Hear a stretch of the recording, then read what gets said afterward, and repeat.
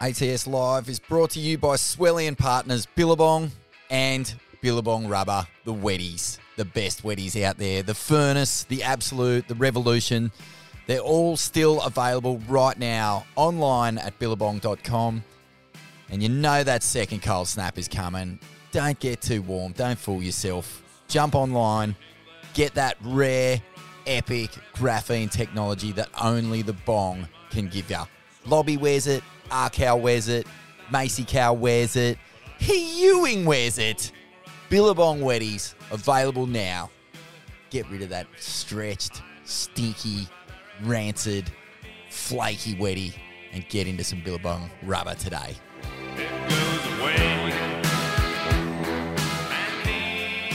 And now, get your skank on, Swellians. The big dance is about to begin.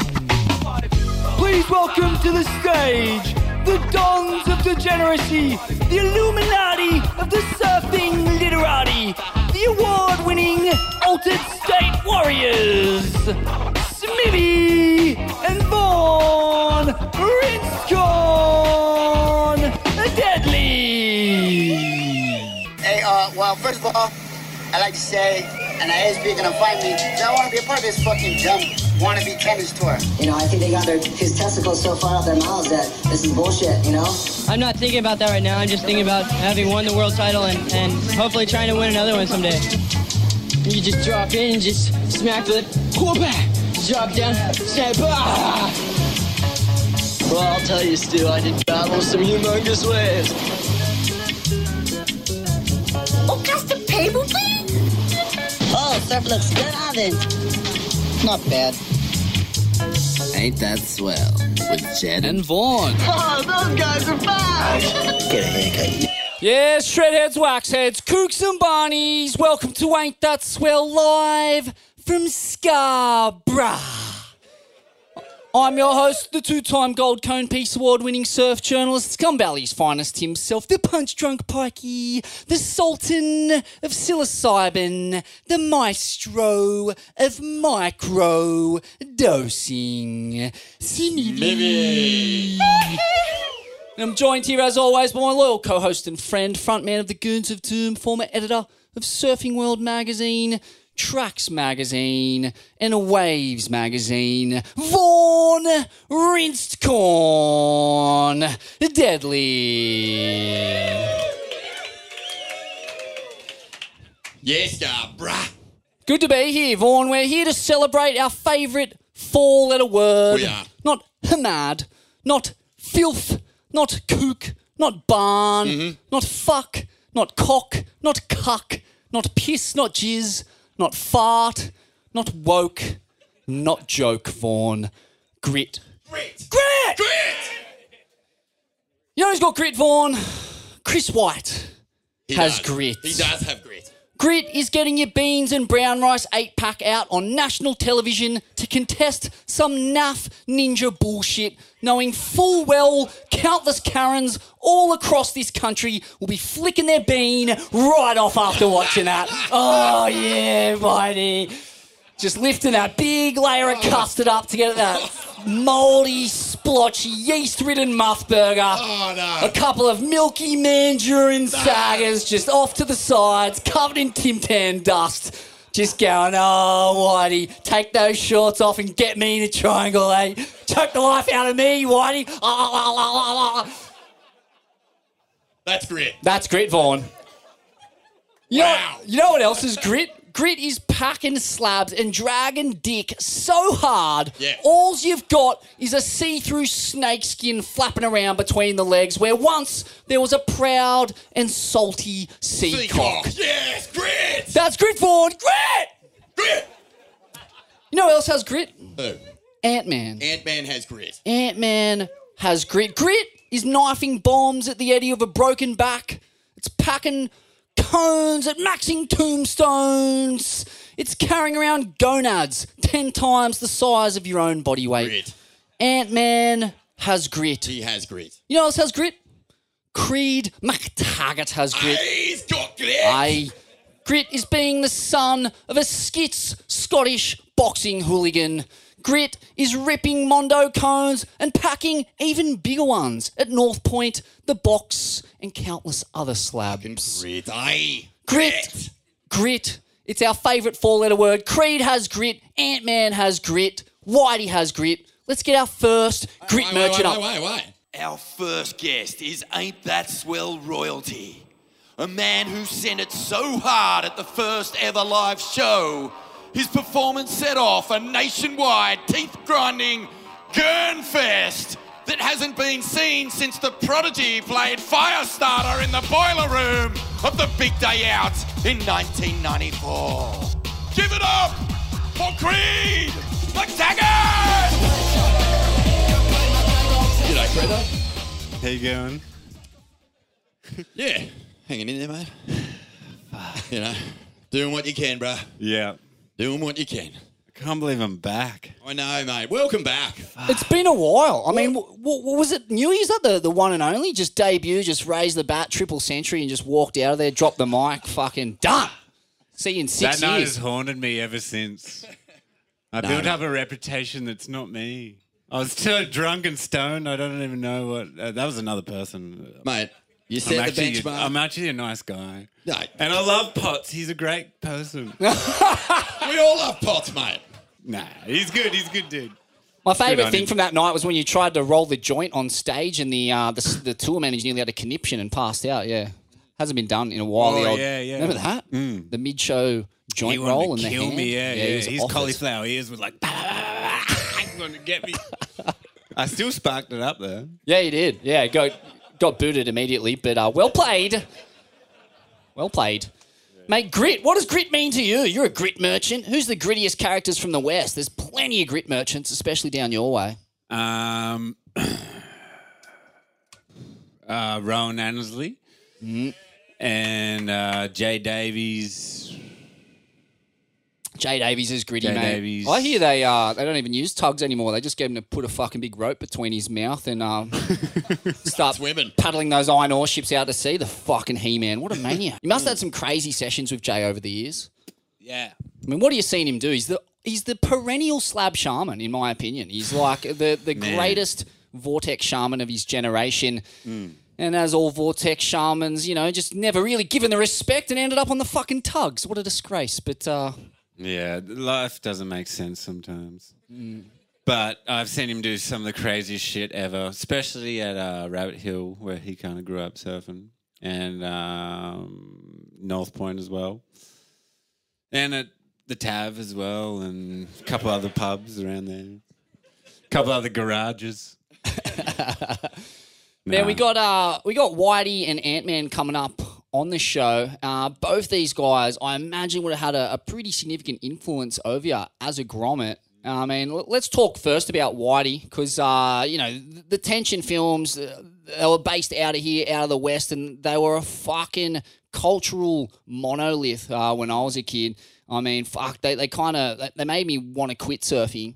Like, what was your experience of those films and Whitey? Yeah, it's funny. I grew up in Margaret River, and when I was a kid, none of my mates actually surfed in my year. They all bodyboarded, and I would go to their house for like slumber parties and stuff, and we would watch Tension movies all night, and just like, yeah, we'd watch it over and over, and like the bodyboarding was amazing, but also like just the bodyboarding always had like a cooler kind of. I don't know, like a carelessness about it. Like they were all just kind of way cooler than the surfers to me in my eyes. I don't know. And I don't know, yeah, it kind of, when we were younger, it kind of, you know, kicked us into gear to surf bigger waves, but also to be a bit more like, more of a dickhead and like, you know, a bit more of a hooligan and just have fun and just like not really take it too serious. And, yeah, so I've seen all the Tension movies 100 times over, and they mean a lot to me, and a lot of the dudes that I grew up with, and yeah, I've never actually met Whitey, so true, yeah, right, big fan, and the ninja shit that he's doing is amazing. Didn't know that he did that. And how old were you when these slumber parties were going down, mate? Was this were you about like 6, 7? And what sort of impact did the shenanigans of these films have on your opinion of life? Well, yeah, I was probably, 12, 13, 14 or something. I was probably, a bit later. But, yeah, me and Tom and James Purvis, Louis Finnegan, George Humphreys, those dudes, which they were all amazing bodybuilders as well. I don't know. It was just way more appealing to me at that age. I don't know. It was just seemed heaps more fun and just like, it was kind of had that sort of jackass element to it that was at the time really amazing and, I don't know, just raw and... And so what led you down the path of that strook stand-up surfboarding fucking nonsense? My dad? I don't know. No, I don't know. I don't know. I don't know. I don't know why, to be honest. Maybe Oki. Probably Oki, yeah. Oh, that'll do. Yeah, that's a good excuse. Yeah, that's fine, mate. He kind of trumped them all, you know. Oki and Karen and, I don't know. When I was younger, my cousin Simon Zuvich, before I go any further, I wanted to pay respects to the First Nation and the Noongar Nation and all the other elders and all the other tribes. And, Simon, he's my cousin, not blood related, but marriage related. He had a crazy stack of VHSs when I was younger, and he had like montage and Dope Youth actually. So he actually showed me Dope Youth for the first time. I was probably like 12 or something, and I stole it off him. And it was the white VHS tape, and I watched it over and over and over. And like the amount of like influence that film had on me was insane. Like even still to this day, like that movie means so much to me. And Vorno, you were a massive part of that.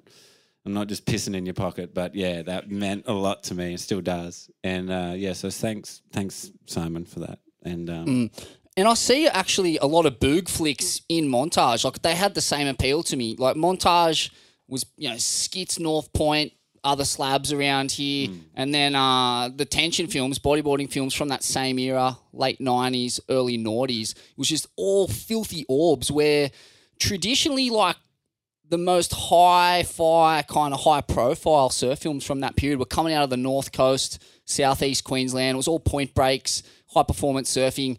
And, it was sick, but fuck, I just want to see cunts wrangling Mondo cones.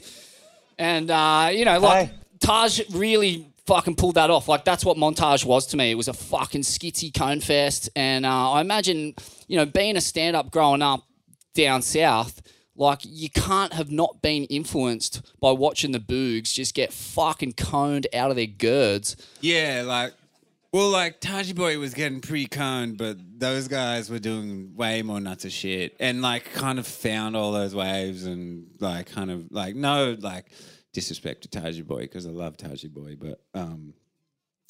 but those lads were doing it, 10 years before and finding all these other ways in other places of our country that we live in. And, so, fuck, I feel like there's, they don't, really get the respect that they is due. No, but at that level, when it is 8 foot plus Northie or, 6 to 8 foot box or wherever, they do get respect amongst the elite of pro surfing and the elite of bodyboarding. There is a lot of respect there because, fuck, not many cunts want it on days like that. Well, if you ever see, Ryan Hardy at North Point or at Box, you'll be fucking, very humbled.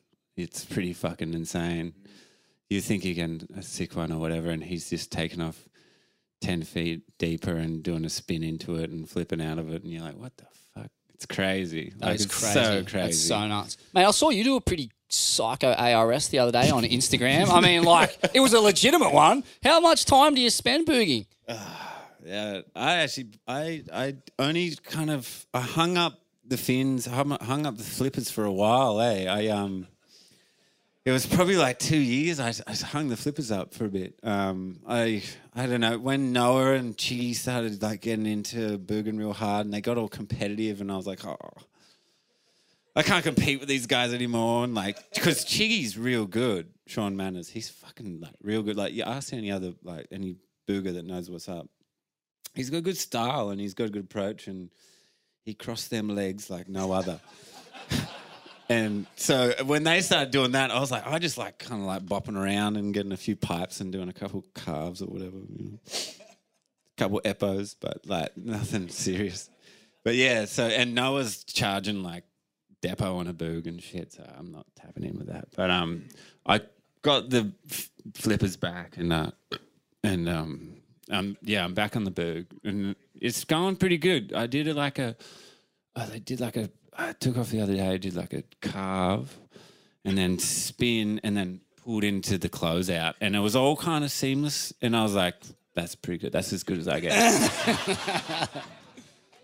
Fuck, how psycho was that thing that Noz packed prone on the stick at that slab? You see that on Instagram the other day? Psycho. It was, I guess, let's just say it's the Predator's zone, but it's pretty well blown out these days. Yeah, we can bleep that out. But yeah, how was that? That was wild. He's fucking... It's like a proper... You guys ain't seen nothing yet, too. I heard he's been going crazy. Prone stick riding is some crazy shit. Is some new school shit. That's like the kind of the missing link. I don't know. It's like de-evolution, but progressive at the same time somehow. You trippy shit. Mate, you're talking about seamless Lidden, but what about seamless surfing? Interlusion was probably the best film of the year, like right up there alongside of Nosvid for the last year. I just thought one surf trip, handful of, all you guys just really having fun, perfect waves, but fuck, dude, like, something's going on with your surfing. I said this last time when your last clip dropped and you were last on the show, you just dropped another one, but that was the best banger. And I don't know, what's going on with your surfing? Where are you at with it? Because you just seem to be tapping into something really spiritual, really pure. I don't know if it's like that for you or if you're just fucking paddling out and goofing off. But have you been milking toad jizz and smoking it? You're fucking smoking toad jizz to surf the way you surf it. Yeah. Me and Tyson been smoking toad jizz. Well played. No, I don't know. I got on the Dahlbergs and then like it all changed. Yeah, Dahlberg. I thought you were going to say I got on the Dull. Yeah. But, that also changes your surf. To be honest, yeah. I got on the Dahlbergs and they've been going really good. And I've just been riding Andrew Moody's board Serpent Sleds. He randomly hit me up and I felt pretty honoured that he hit me up because he's been one of my favourite surfers and one of the great slab shamans and pump freaks. He's probably one of the most iconic dudes you'll ever meet. Like he's gonna sail from Sydney to Indo in a couple of weeks or something. Yeah, he's doing that, and then he's moving to Indo. He's just gonna shape boards out of some little bungalow in the middle of nowhere. Somehow send him over to me. And he's got a real skits Papua story that I'm trying to get out of him. At some point, we'll get him on the pod. But Papua. Got to get him on the pod. Got to get the Moondog on the pod just for that iconic story alone. Just fucking going to this genocidal, wave-rich cannibals. Yeah, and then coming out of there, and there's like this documentary that's been made about the journey, and he somehow gets portrayed as like this freedom-fighting surfer, and he's like, "What the fuck?" It's like he wasn't doing that at all. He was just there surfing, but got fully stitched. So he can never go back there. Thought he couldn't go back because he was dry rooting turtles. No, there was that too. I mean, that was, sorry, man. I just want to know, like, what is good surfing to you now? Like, what are you tapping into? What do you love watching? What are you looking for when you're paddling out and the way that you want to surf? I think I just stopped watching surfing, to be honest. Yeah. I used to watch heaps of surfing, like so much. I bought so many videos when I was younger. I got like 300 DVDs and VHSs, and like I'm fully obsessed with it. And then I kind of, you get older and you start losing your hair, and then you got to fucking do renos on the house and fucking mortgage and. So you stop watching surf movies, and I think you just can't. If you can whack it, just go whack it. I think I stopped doing airs a bit. So just kind of getting lazy and just trying to belt it a little bit more. I don't know. I don't know.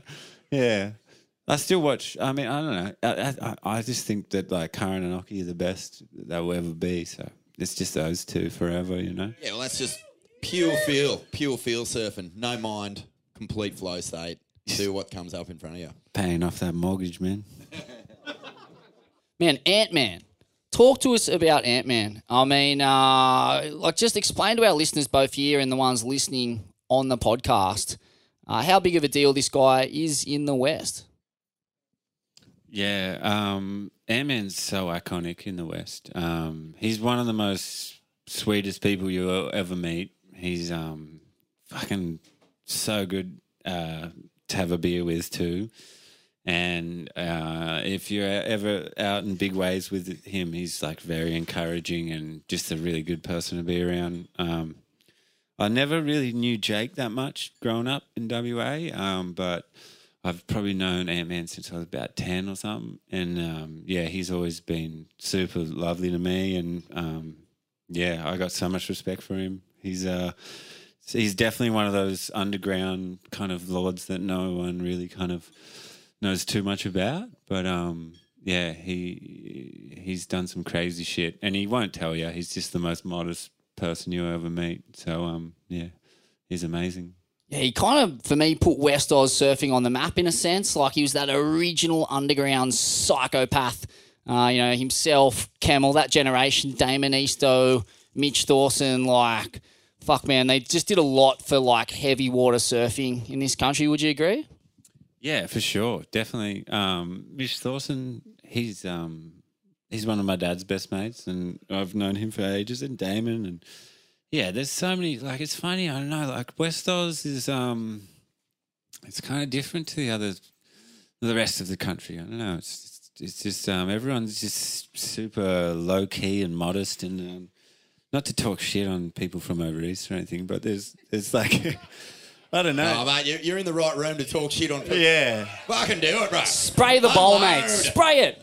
Well, there's just a lack of ego over here. You know, you don't really cop too many people tooting their own horn too much, and they're doing some fucking gnarly shit. And I don't know, it's pretty crazy. I've been living over east for about 12 years now, and I can't believe I've been over there for that long. But yeah, no, it's trippy. It's quite a juxtaposition with just approach and just, I don't know, personalities, and everyone's just kind of, they're not trying to seek any appraisal or anything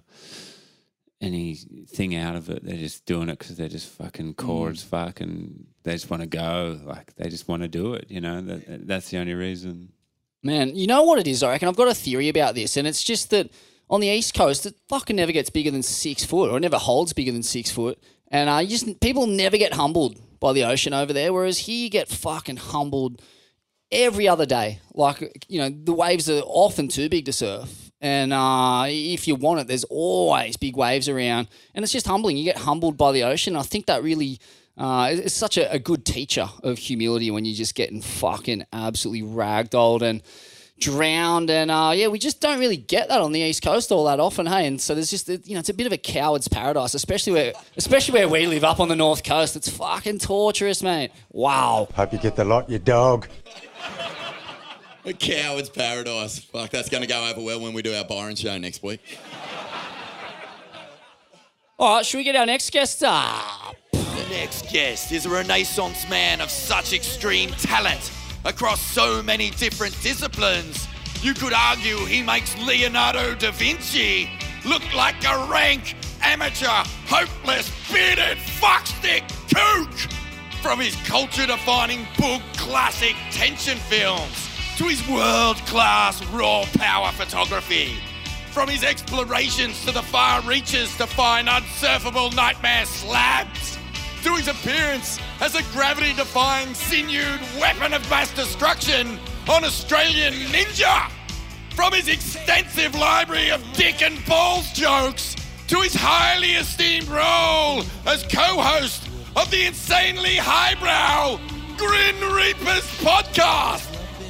There is no thing this madman cannot do. He's West Core to the bone and as gritty as a pair of undies after a flogging at rabbits.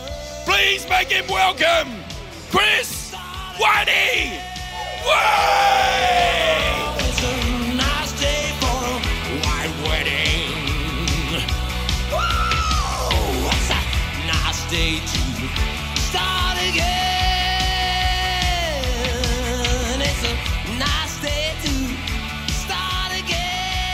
Whitey. Welcome, brother. Welcome to Ain't That Swell. Had the great pleasure of being on the Grin Reapers this morning. It was fun shit sitting in there with you and Bud.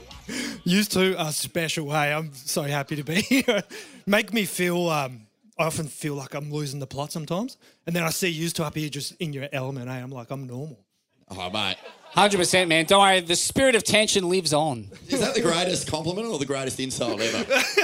Yeah, I It don't might be both. But, mate, look, such a pleasure to have you on. Fucking, I don't know where to start with you. Like, when I was researching sort of your life and your journey, it just seems like if you get an interest in something, you're on. And it's 150,000% and fucking look out. I guess, yeah. I always live by that sort of motto. Just commit, jump in. Mate, tell us a bit about your story. I don't know a whole lot of it. Like, take us back to, where you grew up, what your folks did for a living, that kind of stuff. I grew up in Perth, and then the waves aren't the greatest here. So as soon as I finished school, I moved down to Margs, and that's around the time we started filming for Tension, and lived down there for a few years. And then when I started making the movies, based back in Perth just so I could travel easier. And then, finished the movies 2007, about... was it 20? Yeah, almost 20 years ago. Were you surprised by, like, when they first come out, like, what was that sort of energy like? Were the people just straight into it, or did it take time to sort of gather momentum, or how did it work for you with the first initial release? It was just like I had no idea it would become what it did. I just literally hired a camera, and we were sending footage off to dudes over east who were making movies, and then with Hardy, like, he's such a good bodyboarder, and I got good footage of him, and I was like, fuck, I wonder, I could probably film him enough and just make a movie around him almost. And then it just, first one was pretty small, and then second one started getting a little bit bigger, and then I guess it just kind of, I think we ended up on a current affair or something, and that was kind of like a turn. It was kind of a turning point, and then that put so much eyes on it, and that was just from then on. It just, the premiere started getting massive, and just. Were you on a current affair because of the film, or because you did a dodgy fucking jip rock job on someone's house and didn't finish? And forget. They I think it was around the time on one of the videos, a friend lit another friend's hair on fire with hairspray, and his hair's like going, and then they were just worried there was going to be too many copycat flaming hairman. An old-fashioned moral panic. They were calling him Flaming Hairman or some shit, and then it was just stupid. And then they kept hassling me to do an interview, and I talked to Kim Hughes, my bodyboard friend, Brad Hughes. His dad was the Australian cricket legend, and he was the only guy I knew in media, and I rang him up and I was like, fuck, they want me to do this interview. And he's like, mate, do not do the interview.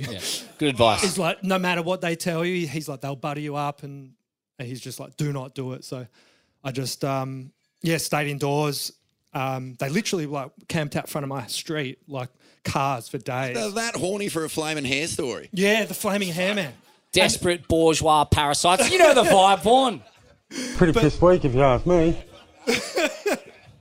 And I'm glad I took his advice, because then when they actually did the piece, they put a dude in a room blacked out with a voice, and they kind of pretended it was me. Yes. Yeah. That's amazing. And then they combined the story with this guy doing burnouts in cars who ran over a kid, and they pieced it together, and I was like, what the fuck are they doing? I'm like, holy and then shit. from that point, I was like, I'm so, like, no matter what I said, they had their angle on me, and that was it. So I completely condone lying hair. Not sure what you said, but it sounded good.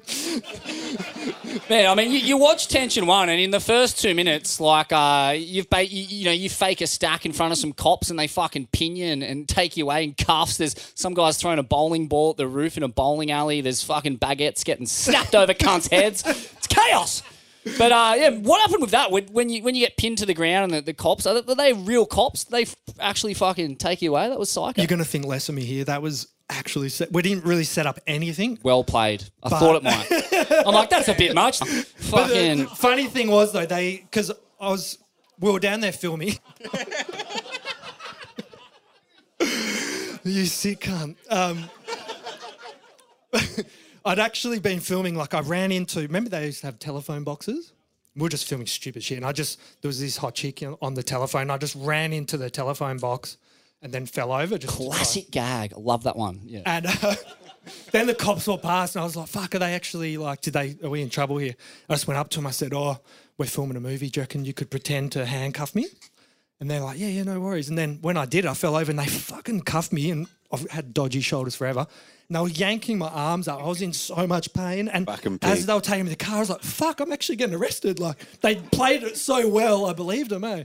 And then I got to the car and I was like, looked up and I'm like, are you letting me go? And then they're like, yeah, just joking, mate. But I think he wanted to make a point, like, don't, like... Yeah. Mate, they were a couple of the biggest fucking jarheads you've ever seen, like, full brickhead psychopaths. But, mate, Wait. Can I stop in for a second? Yeah, go for it. I just did a wee for a second. I just got back. But when did you... So how old were you when you started the first Tension? I think I was 20. But we were filming from probably when we were like 18 or 19. And how'd you meet Hardy and the crew? And just through bodyboarding state titles and you traveling down there. bodyboarded before? Yeah, right, cool. Yeah. Yes. It was funny you mentioned Simon Zuvich before because around that time with the cops and that, I was getting a lot of bad press in Margs as well because everyone was like collapsing every item in the supermarket, you know. Oh, like yeah. People were just pulling shit everywhere. And the Margaret River Mail wrote this piece, like a bad piece. And all the shops were worried and they were saying they're losing all this money and I was a bad guy again. But then Simon Zuvich was the one guy. He must have been, I don't know why he was working at the Mail. He was pretty young himself, but he actually wrote this nice article and offered a different side and then I was forever.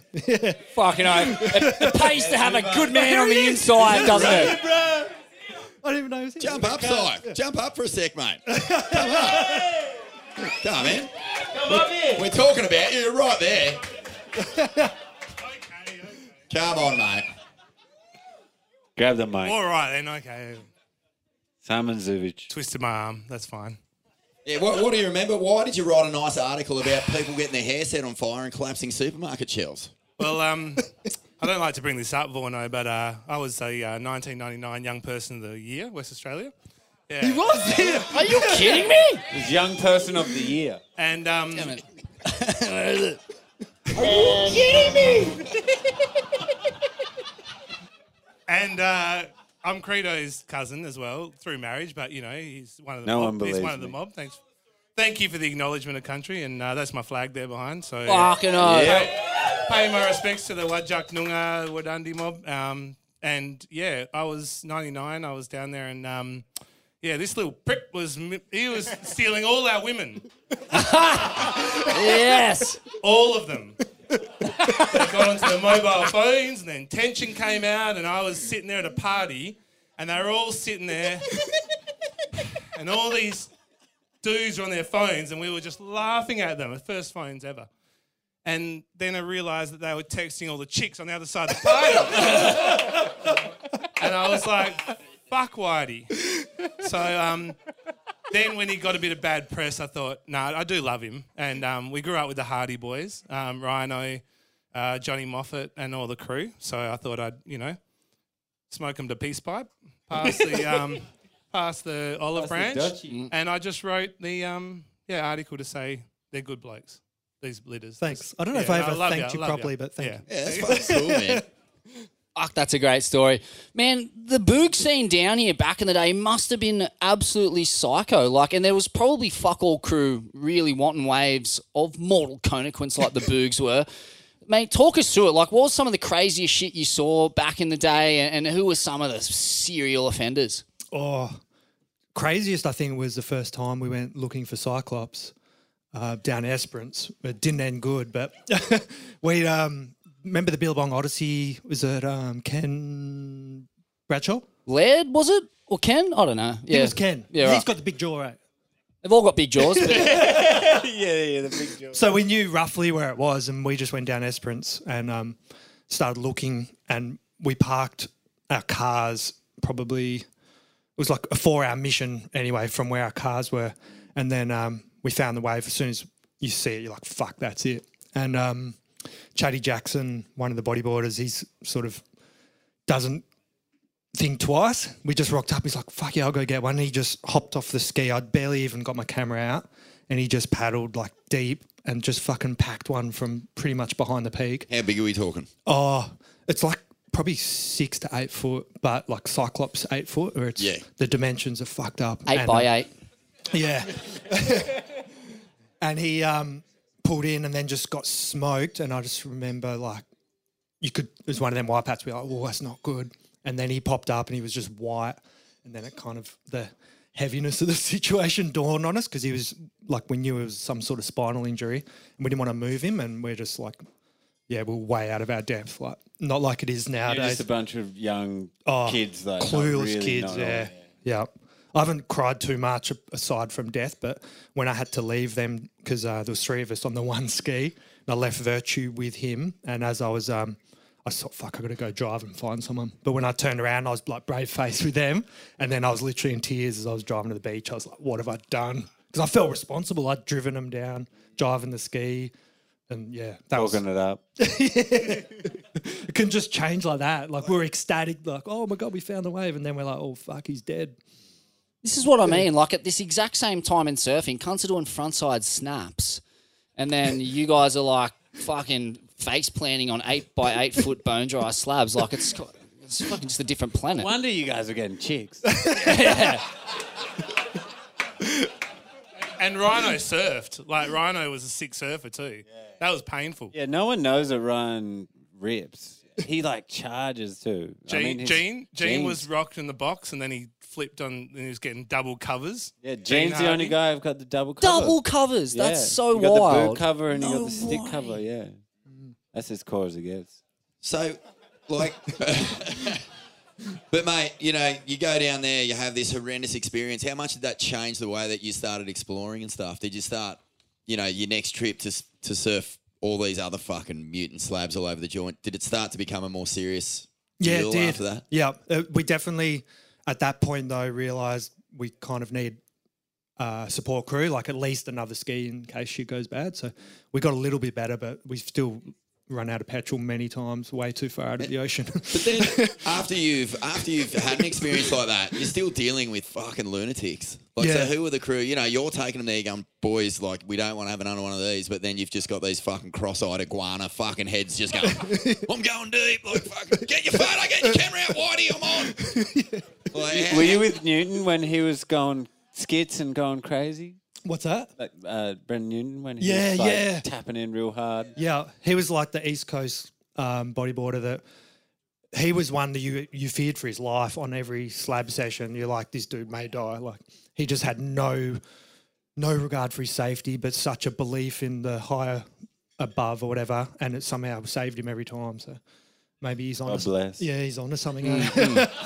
And when you say saved him, I mean, that's used advisedly. Like, it didn't save his face. Like, he ripped that off. But, like, he didn't die and he can walk. He looks but he ain't pretty no more. I saw him the other week. He looks fine. Yeah, He's got more hair than I do. Yeah, fuck, mate. A couple of trips to Thailand and, you know, fuck, they'll patch anyone up. Thailand. Hey, I was on the beach when Bruce Irons got that 100-point ride at Waimea.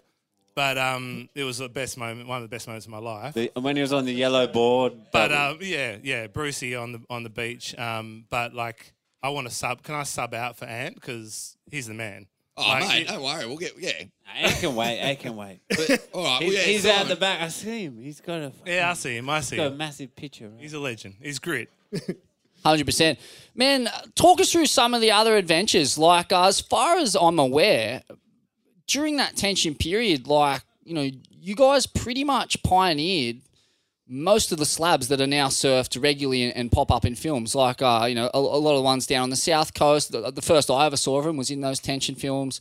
I mean, yeah, how radical was that to be out there on the margins of surf culture, figuring out that, fuck, you can actually get deep in these waves and blown out of them? Yeah, I guess a lot of the spots, they weren't all me. Like, there's bodyboarders pushing the limits, there's surfers everywhere, like, looking. And then we kind of, because we were doing a movie, we get the hot tips or whatever. So I can't really claim to sort of have found all these waves. But we're just in a bubble, man. Like, we just don't even realise what else is really going on. We're just so focused on what we were doing. It was funny to hear like we didn't even think about surfers even noticed us at all. Like we looked at them as the cool people, and we were kind of the recluses. So it's funny to hear Creed say that. But yeah, we're Those just are the bad boys.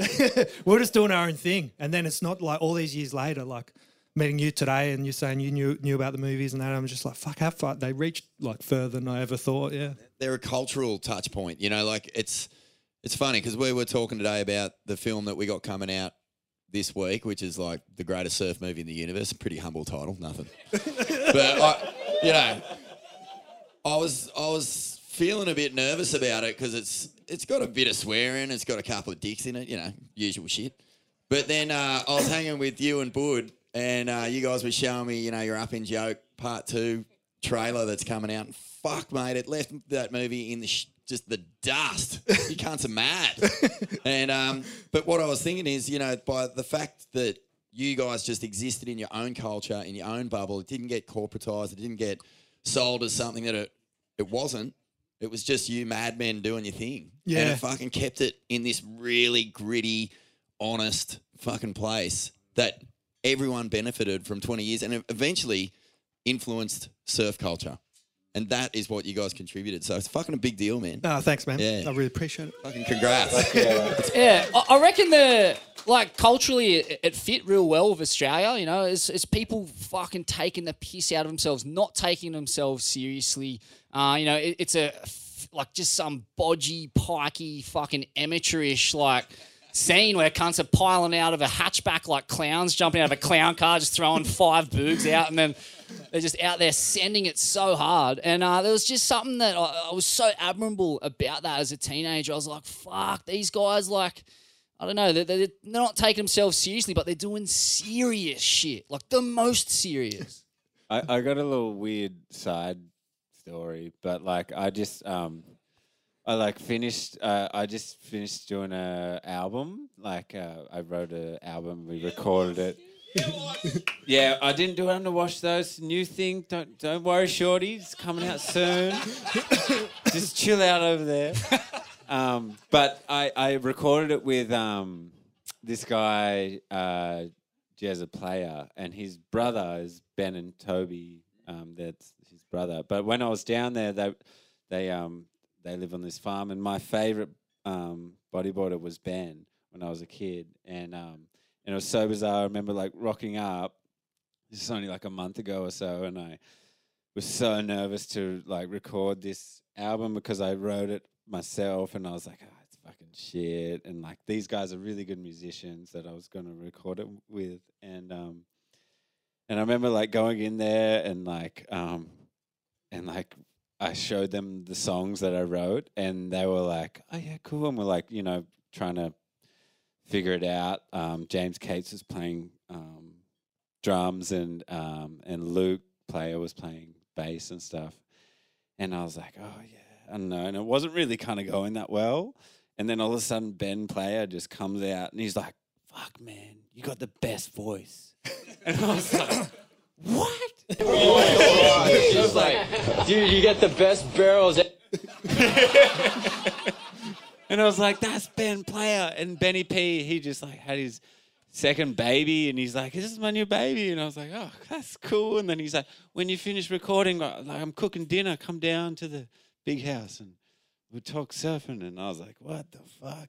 But I was so like starstruck from him because I watched all like your films and all his I don't know, I just always loved his approach on a boog, and yeah, it was such a surreal, weird moment in my life. That's so good. Sometimes all you need is one person to just say the right thing. And yeah, because I was so out of confidence and so like I was like, oh, what am I doing? I just drove like 8 hours to do this, and I'm just wasting everyone's time. And he was like, you got a real nice voice, man. I was like, oh, thanks, Ben Player. Mate, we all want to start tapping this boog energy. Smithy? Mate, what are your highlights from just scanning all those projects? You know, your favourite adventures, your favourite moments. There'd be so many to name, but yeah, what kind of stands out in life in general, or the videos? Yeah, the videos. Yeah. Things I mainly remember is Hardy singing songs and like us teeing up some stupid song for him to sing, and Won't back down. yeah. And he's just he like commits. Like I was giving him an idea, and he's like, yeah, we're doing it. And then he's just locked in. And I've just always loved working with Hardy because his nature as well. He's such a good dude, and he's just like a real country sort of kid. And he just put him in the ocean, and he's just Witchcliff 101. Yeah. Stop, hesitate, and listen. Hardy's back. So good. That was I got a my highlight. hype guy now. Eh? Yeah. No, Hardy was a highlight. Like, he was so humble, and that whole family in Whitey. Yeah. Yeah, they were the coolest, and that made you guys. It gave you street cred all the way. 100%. Yeah. Because there was a big fanfare. All like everyone, we were all watching it, even though we were jealous of the chicks and the pits, Mobile phones, and the mobile phones. The Hardy family and Rhino gave it the cred because he was just the humblest and the loveliest dude. Living like the back of the John Deere fucking farm in Whitey. Oh, that's great. Yeah, that's great. I got a grit story for Hardy. So after all the videos wound up, I got into photography for a bit, and Hardy had been seeing the riot, and he was just really wanted to surf it. And we teed a day up, and he's driven solo from Margs, like left at 2 a.m. by himself, rocks up, doesn't really know where the wave is. I told him, like, go here. So when it's like big, the swell's like 5 meters, and there's these beaches, and they're fucking, like, it's a fair way out, and these beaches are massive. It's salmon season, and Hardy just by himself is just rocked up, doesn't know where he's paddling, just hops in the water and he's wetty. We've launched a ski, so we're just like hoping he makes it. Like, he just says, yeah, I'll be out there. And we're like, what does he mean? And he's paddled out in the dark through these massive beaches. Like Poseidon, huh? Dude. And this was like the biggest, rawest ocean. And he beat us out there. And when we come around the headland, I'm like, there's Hardy. Like, you can just see this little dot where everyone's like, what the fuck's he doing? And then we see him take, like, there's no one around, and this is like 15 foot. And then we just see this little creature, like, take off, and he just disappears, and we're like, fuck, he's dead. And then we just see him shoot into the sky, throws his arms out like Jesus. I'm not even exaggerating, this actually happened. And he levitated out of the, like, got a pit and just flew in the air. And holy steak and potatoes, Batman. And we're on the ski. We were like 200 metres away, and all three of us were cheering, like screaming the entire way till we saw him. We just couldn't stop screaming. I can't believe this cunt's paddling out through fucking salmon schools and fucking in the dark and just packing them by himself, and by the time you get there, he's just levitating. Yeah. It's the best image I've ever had in surfing, ever. This is what I'm talking about, though. Like, this is like, almost par for the course in that bodyboarding underground culture at that time. Like, just the hardcore ocean-going adventures blew my mind. Like, I was from Bondi, Bronny, Tamarin. There was a lot of guys like Bo Day and Jose and the Bunting brothers. And, these guys were, they nurtured me and showed me like a heap of waves down south.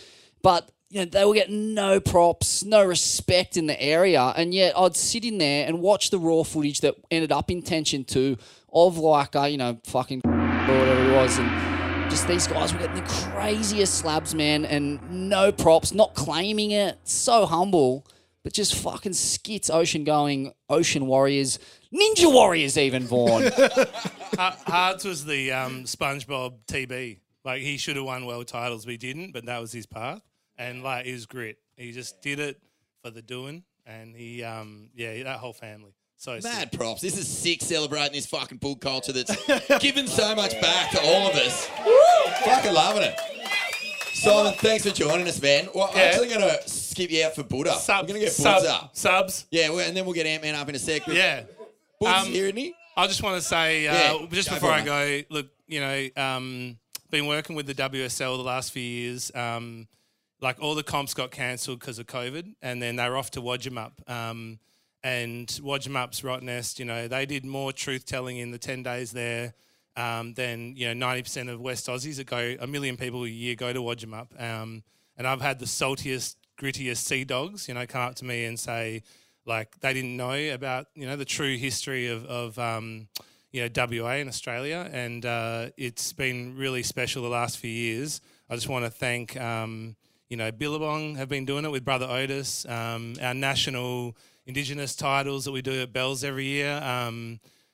Creedo as family, and the West Australia surf community. It's been a big impact. It's rippled across the state and across WA, Australia, and the world.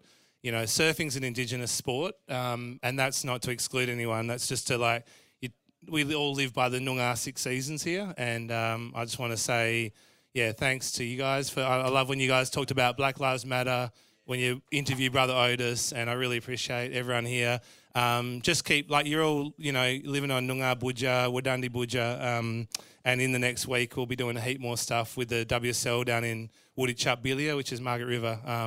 I grew up down there, and I just want to say, I just want everyone to just take their time to just learn about. You're all connected to the world's oldest continuing culture, and I really appreciate you guys, what you do, what you guys do, and just keep learning. Everyone, thanks for having us. Yes, appreciate you, brother. On this side, Thank you. Always was, always will be. Bud, get up here, bruds, because we're going to go into this next chapter of Whitey's career. So, mate, the photography, and, we know that you've contributed hugely to book culture, but then through photography, you started to capture, world-class, top fucking shelf images. Tell us a little bit about that journey, and then sort of what led you to where you're at today. First of all, just the photography and sort of how that expanded your view of surfing. Yeah. Well, I guess, when I wound up the vids, I had kids, and then I was sick of travel at that point, and then 2 years or so of retirement, I was just itchy again, and I wanted to do something different, so I got a still camera, and then, just was travelling with the right guys, the right waves, getting some slabs, and photography, it just seemed like a perfect crossover from video. Well, you got to be fucking slightly mad to be a photographer. We know that. But was there crew around here that you were tapping in with and getting advice from? And did Tim Jones give you a big influence? That's where I was going. Is Jonesy somewhere in this picture? No, we used to host the Travel with Jonesy heaps. I love Big Jonesy. Early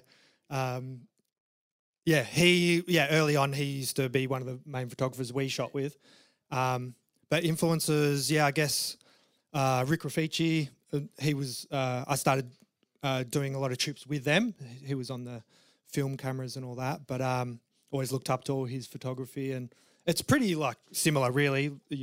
Once you understand sort of composition and all that, it's I don't know, just seemed logical. Can I just tell you a quick Tim Jones story? Do you guys know Tim Jones? He was he was a pro lid, wasn't he, for a while? Fucking bit of a wild unit, but he became a photographer. But he was on the cover of a bunch of surf mags in that Waimea shore. He was mid-air frogging it, right in the middle. Went Scorpion. He went Scorpo, but he was on the carve, scorping. But one time I go to Shipsterns with Parko, Dingo and Aussie, and we're all with Andy Campbell, and we're going down. We've had this adventure. We're in this fucking nightclub. Fucking joints cranking, and Jonesy's there just being Jonesy, fucking... I don't know how to describe it except for just jonesing out. And these fucking grommets come up, and they come up to me, and they're like, oh, hey, man, can we ask you a question? I was like, yeah, mate, that's Parko's thing. They're like, who? No, is that Tim Jones? And you should have seen him. He just turned into this fucking peacock going, yeah, mate, I'm fucking Tim Jones. It was the happiest moment of his life. It was awesome. But, mate, so welcome, Bud. The other half of the Grin Reapers podcast. Good to be here. Yeah, brother.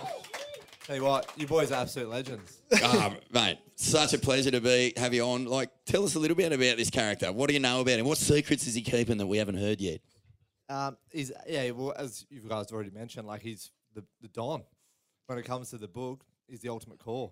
So, we grew up, a lot of us here in the room, we grew up watching the movies and causing a current affair to go to his house, or tripping over shit. So I was a grom when they all came out, and they were a massive influence on me and my crew. Made you want to go surfing and go fuck shit up and just have fun.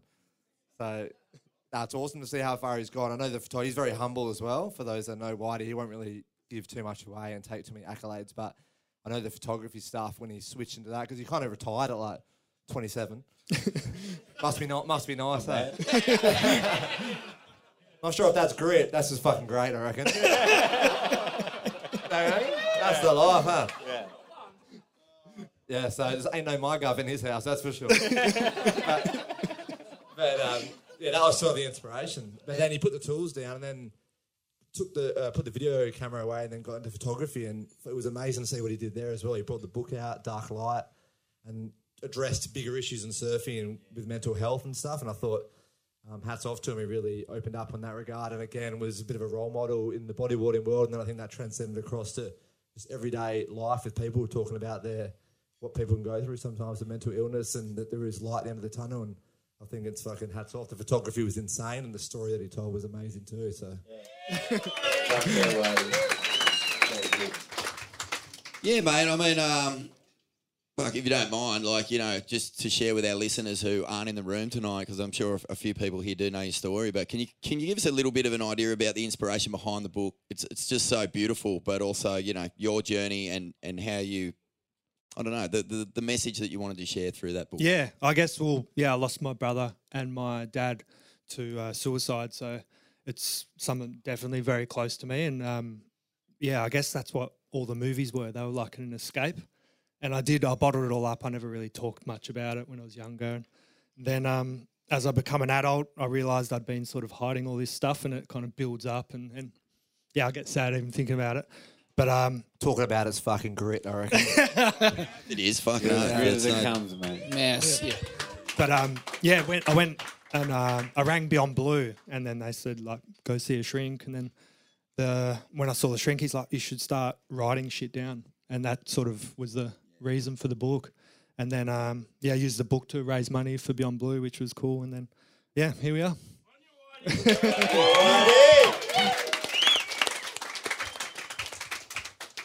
Can you tell us a little bit about what you discovered about yourself in that process and sort of getting through that, putting it on paper, sort of really confronting the emotions that you're feeling? Yeah. The fucking trauma that you had to deal with.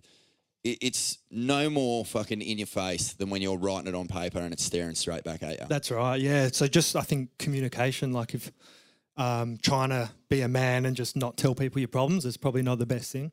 And because it has bubbled up through my life. I remember my wedding day, I kind of got emotional. And then the first time I did Ninja Warrior, it all came to me again, just before I was about to run.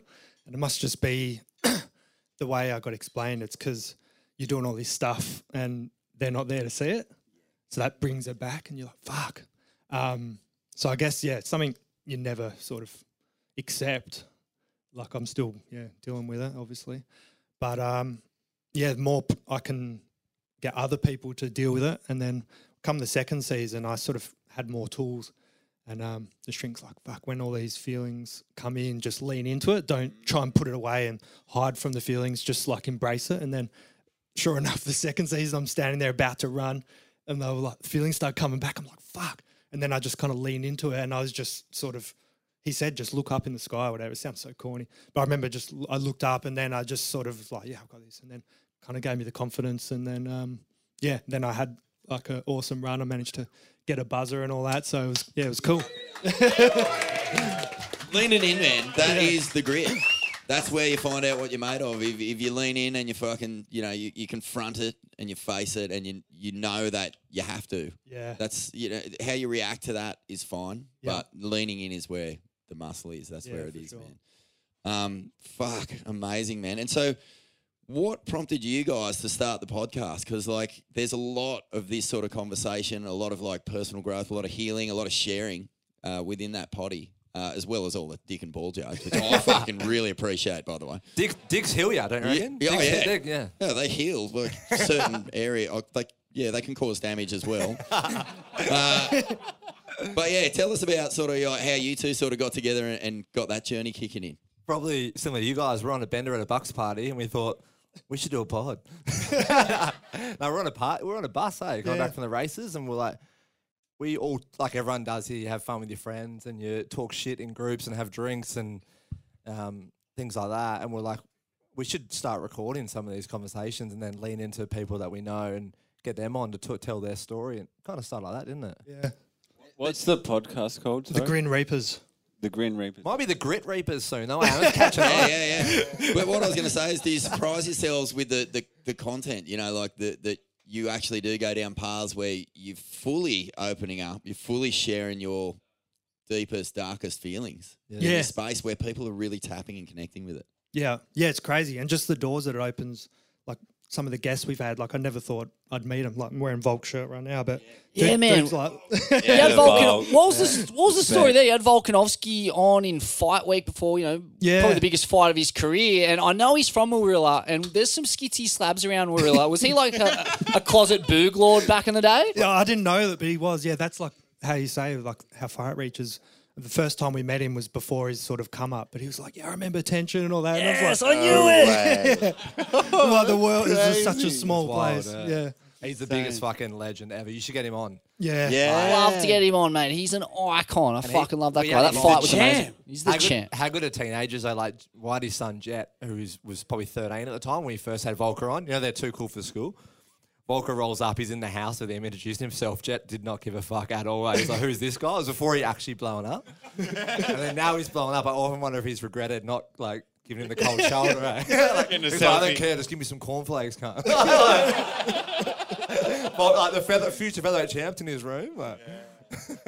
That's the tooth fairy to me. He's proven them all wrong. Yeah. Gotta love the that was wild. And constantly I don't know, like you guys do an amazing job. Like the turnout today is amazing. And I guess you don't really know when you're talking to a microphone with your friend how far that will go and what it will grow into. You're just doing it for fun and like just fucking to pass time. And then you talk to a few guests and then, I don't know, just the passion project becomes bigger. But you have no control over where the fuck that's going, for good or bad. And you got no control over who fucking likes you too. No, we love it, mate. Up the Swellians. Fucking up the Swellians. Nothing better than Swellians, mate. I'll tell you, it is trippy. Me and Smithy, like, I don't know how long it's been, Smithy. How long has it been? 10 years. This is you number just 10. fucking can't believe how you guys been doing this for 10 years. 10 years, mate. Yeah, early adopter. No shit, man. I swear, when I started the pod, I didn't actually know of another pod in Australia. And I didn't find out about Joe Rogan for like another 5 years. Yeah. Smithy was on it. And I can't believe how frothing, like how fucking deeply frothing I am anytime someone says, fuck yeah, up the Swellian. Like, it's the best feeling because you know that you fucking... I don't know. You just know that people are out there looking for connection. I guess that's what it is. You just fucking feel like, yes, we're connecting. You know that it's fucking doing the right thing and it's doing some good out there, even if it's purely ridiculous. It feels good. We're getting a bit meta talking about podcast on a podcast. But, when you speak truth, when you just speak the pure truth, people don't treat you like a celebrity, which is good. They've heard you at your worst and your best. They've heard you, talk about pluming the depths as they have, these experiences that everyone has. So it's the beauty of podcasts. Like, you don't get treated like some fucking one-dimensional famous cunt with people screaming in your face, wanting selfies and shit. People treat you with a fair bit of respect. And I'm sure that this is something that you would have experienced, having covered the topics that you have in your podcast. I'm sure you would get constant feedback from people about how much you've helped them and, shown them a bit of light at the end of the tunnel. And, mate, it doesn't really get much more satisfying than that, does it? Yeah, that's like you're saying, when you see them in the wild and then they come up and you don't have to tell them nothing because they already know everything about you. And it's just not awkward because it's cool. I love it. That's fucking cool, mate. Thanks so much, Bud. Hey, I know you got a stand-up comedy gig on tonight. Yeah. What's your best joke? Why don't you share it with the room? No pressure. No pressure, mate. I heard a good one about the seashell today. Yeah, go on. Spill it. Nah, I got nothing. I've done a few gigs here at the Indie Bar, though, and I've bombed a few times. So it's going to be bad. That show's fucking... up here. Show's grit, though. I got PTSD coming up there, no, but it's unreal. But you boys doing an amazing job. And what I will say, when Vaughan rocked up today, you're the ultimate vibe lord, eh? You know there's in movies when the music stops and someone walks into a room, that was like you just had like... There was no breeze, but somehow you had a breeze. Your moustache was flaying and everything. It was unreal. It's like Bono had hair for a second. Yeah, it was unreal, yeah. Shorty looked after him, I think. Yeah, you got something to donate, Shorty. But you boys are legends. I got a piece anyway. Have Thanks, a good night. Bud. Take On care. you, mate. Yeah, Bud. All right. Before we get our next guest up, I just want to... I should have said this at the start of the night. Fucking oath, the Bong, supporting Ain't That Swell Live since day dot. Smithy, can't do it without him. Got Creedo here. Thanks so much, Creed. And thanks for the air ticket. Yeah, mate. For the airplane. They got you here. Thank you very much. Let's get our next guest up. Where is he? Our final guest may be small in stature, but But make no mistake about it, his balls are that big. He's employed a full-time forklift driver to help him get him out of bed in the morning. An 80s and 90s Perths and Yow's OG warrior. He attacked the ACC and QS, but it was in waves of pure terror that he found his calling. A winner at Nias, a winner at the World Cup at Sunset, a two-time third-place finisher at the Eddie I. Cow Invitational, once with a broken back. This diminutive warrior earned his place in the pantheon of West Oz greats by doing exactly what West Oz cunts do best. Ripping in like a goddamn fucking lunatic and not making a pinch of fuss about any of it. And just when you thought he couldn't get any more Westcore, he takes on Cow's Bommy to suck the very first bucket of sweet, sweet titty milk from its swollen, throbbing udders. He needs no introduction, but let's give him one anyway. Paul, the Antman Patterson!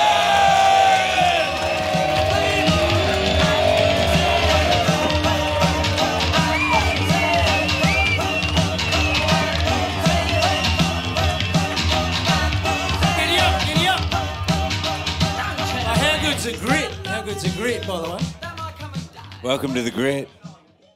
They don't come much grittier than this cunt. Fuck, the ultimate merchant of grit, the Antman Vaughan. Carries around a set of nads 10 times his own body weight, the Antman.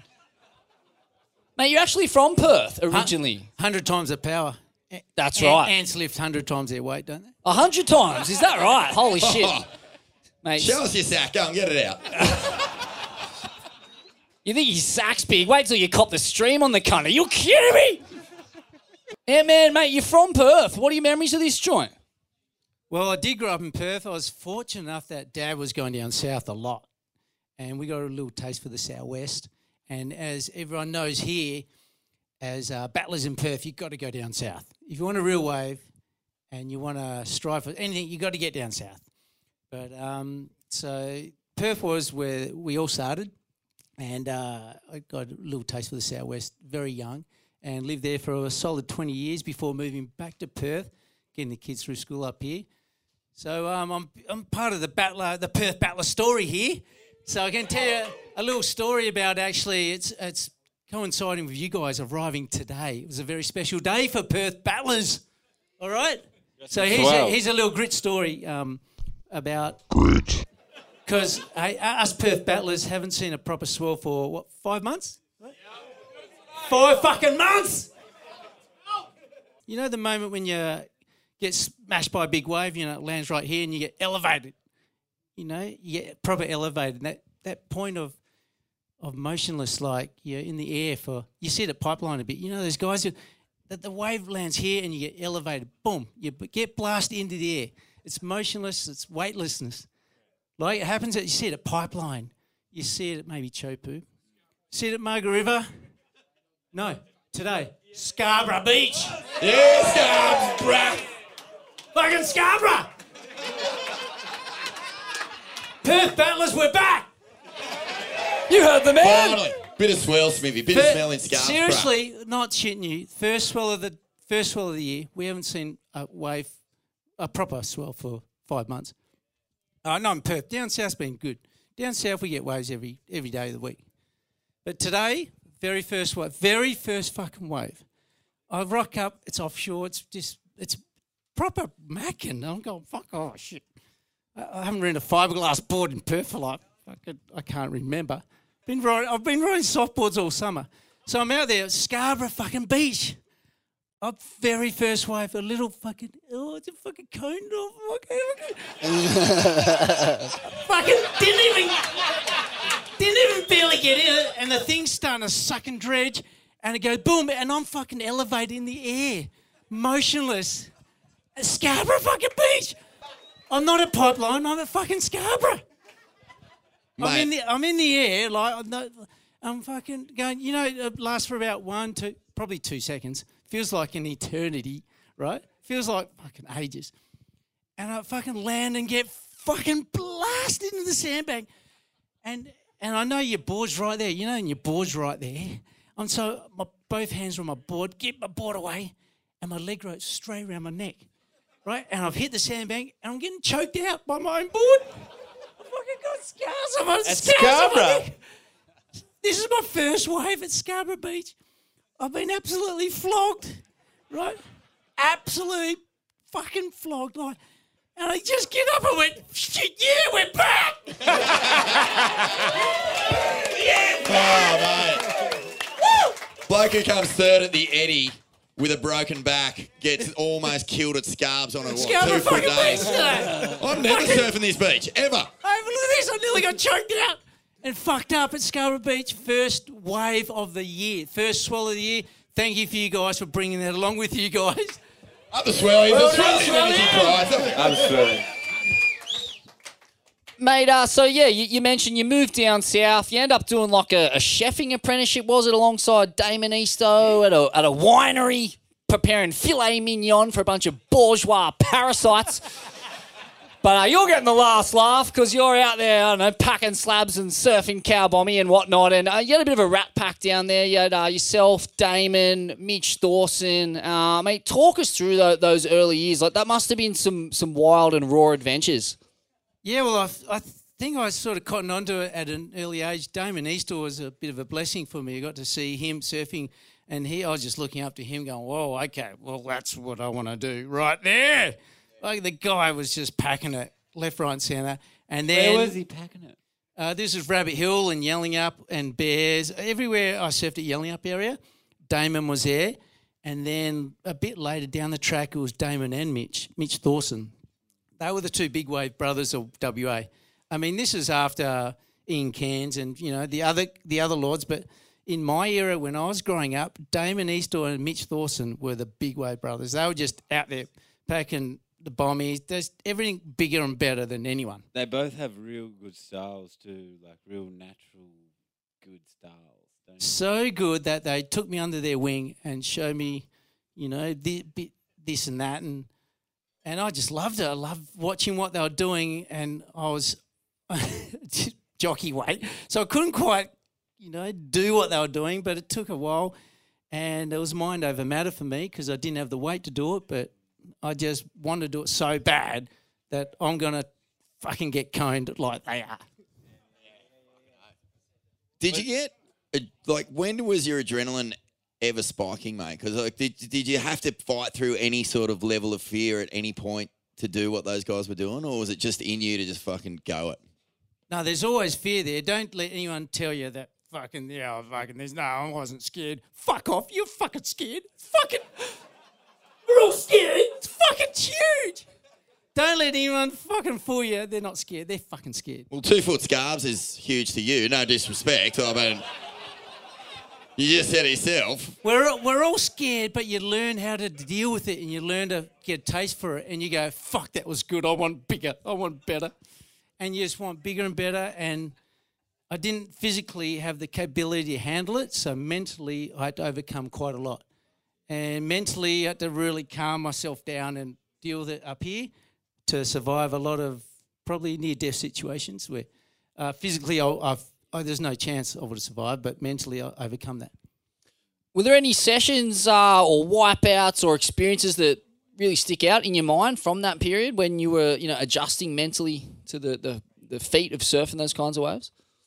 Oh, there's shitloads. Fuck. Where do we start? No, Got all night? Yeah, give us your heaviest one, mate. Like one where you were really fucking sketchy under. No, well, back in the day, I spent a lot of time in Hawaii, so that sort of grew me about learning how to deal with big wave situations. Just surfing Hawaii, I spent 10 years in a row. I spent 3 or 4 months there for 10 years in a row. So 10 full seasons in a row, and you just learn with every situation. You know, there was one day, you know, the old, this is quite early, I think, quite maybe mid-90s, going back a fair bit, but before the internet was quite a thing, and we used to listen to the Hawaii Bull Report. You know, the Hawaii Bull Report. It goes something like, I haven't listened to it for about 25 years or something. You know, it goes something like, here is the Hawaiian Buoy Report and coastal wind observations for around the state. Buoy 1, 20 feet, 20 seconds. And you go, fuck, we're right here. you know. And the buoy one was, you know, X amount of miles off Kauai, and it took 12 hours to get here. And if you bump into Ross Williams down at Mug River, he'll tell you exactly how long that swell takes to get here. And there's one day I paddled out at sunset with an 8'6" board. I normally only ride a 7'6", maybe an 8-foot board at sunset ever. There's one day I took this 8'6", I don't know why, it's thick and heavy as fuck. And it's touched my little leg, and I'm 65 kilos. I think the board weighed more than I did. And I paddled out, and I didn't fucking ring the buoy, did I? And I didn't know. The swells fucking started to rise, so I'm out there. Oh, wait, so you used to be able to ring the buoy? Yeah, you ring, brum, brum, brum, brum, ring, What's ring, the ring, number? ring. You just get like 911? It was a free call. Ring the buoy report. This is before the internet. And you had to log in the buoy one. The buoy one was X amount of kilometres off Kauai. If you timed it, if you knew your buoys, it'd take 12 hours to get here, and you fucking, you know. Just a couple of lords out there on the buoys like, yeah, it's fucking mate, this pretty day was big. so big. Hey, Ant, it's fucking big, mate. Yeah, so take the fucking 8-2 or something, you know. Double leggy. Oh, that's a good job, isn't it? Just This buoy guy guy was- sitting on the buoy with a phone going, hello, Just chilling there Antman. like, yo. Yeah, it's pretty big, Ant. Yeah. Take double leggy. This day was so big, all the old lords was too big. I think they've already been washed in. And I haven't quite cottoned on to how fucking big it actually was. And when the swell in Hawaii gets big, it just gets big really quick. Like, we don't understand. Like, over here, you know, you see a rising swell, it comes up overnight. Over in Hawaii, it gets big, like, by the set. Like every half hour, it's fucking mongo. And within a couple of hours, it's out of fucking control. So I've paddled out and I go, fuck, it's pretty big. And there's only a couple of guys out there going, oh, fuck. And I'm not sure if any of you guys have sunset, but it's sort of the big West Peak rolls in here. And to get to the channel is really hard to get away from this big West Peak. So I go this way. I go out there and to backyards. And that was all good for about 10 minutes. And then every set got bigger. Every set got bigger and bigger. And this is my first introduction to learning how to deal with survival. And I've gone out this way, which is all good until the North Peak meets the West and it fucking unloads on you. And I'm so far out to sea by this stage because every set got bigger. And then all of a sudden, I'm out there in the middle of fucking nowhere. No one's out there. Where'd you paddle out? Sunset? Yeah, sunset. Oh, sunset. And all of a sudden, I'm looking at a total 20-foot fucking whiteout. I'm looking at the outer reef rolling out at me going, okay, all right, here we go. And I'm by myself with this fucking massive board attached to my leg I didn't want at all. And I'm looking at these things going, there's nowhere to go. There's nowhere to paddle. I'm looking at 20-foot bits of whitewater coming here. There's not one of them. There's about 10 of them. So I go, all right, here we go. Just put my board aside. This is it. This is where you learn. Go underwater. I'm dead. I'm fucking dead. And this is where the mind over matter. I put my board aside. And I call it ragdoll. And I go to ragdoll. I went to ragdoll and got flogged, you know, come up. You're an ant. I go, that was all right. Come up, that was all right. Oh, fuck, shit, here's another one. And I'm like so far out to sea, I copped about 8 of these things and I'm washed into the inside bowl by about 8 of these 20-foot whitewaters. I'm at the proper sunset inside bowl, curled over my board going, oh, it's so lucky that my leg rope didn't break. So fucking lucky. So I still have my board, I'm sucking the big ones in. And this guy comes out of fucking nowhere. Where'd you come from? He's come from Second Reef somewhere. And he goes, dude, we got to get out of here. It's fucking out of control. Was it one of the guys off the boys? And I went, yeah. And I went, you gotta go. Yeah, and I went, yeah, no shit. I fucking killed over my board. I've been washed in about 400 metres. I'm fucking out of here. Don't worry, dude. I'm fucking... Yeah, I thought you were going to say, nah, mate, just one more, come on. Fucking ant cork. Just getting completely rinsed. Wow. Proper ragdolled and a total whiteout. It was like a bit of a wake-up call. You got to know what you're doing. When you paddle out to a big wave situation, you got to plan. You got to know what your shit. And now the internet's around. It's a bit easier. Mate, the old Don't have to call the lads in. See, I always trip because even though I knew you spent a lot of time in Hawaii and I knew that you fucking love sunset, that story explains why you won sunset. You know, not many people win in Hawaii. Did I say bum set? Up the better beers? Nah, man. I mean, you know, A couple better beers, real quick. Just sorry.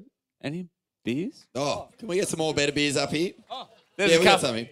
cold mate, ones. Cold ones. Ant-Man, like, fuck, man.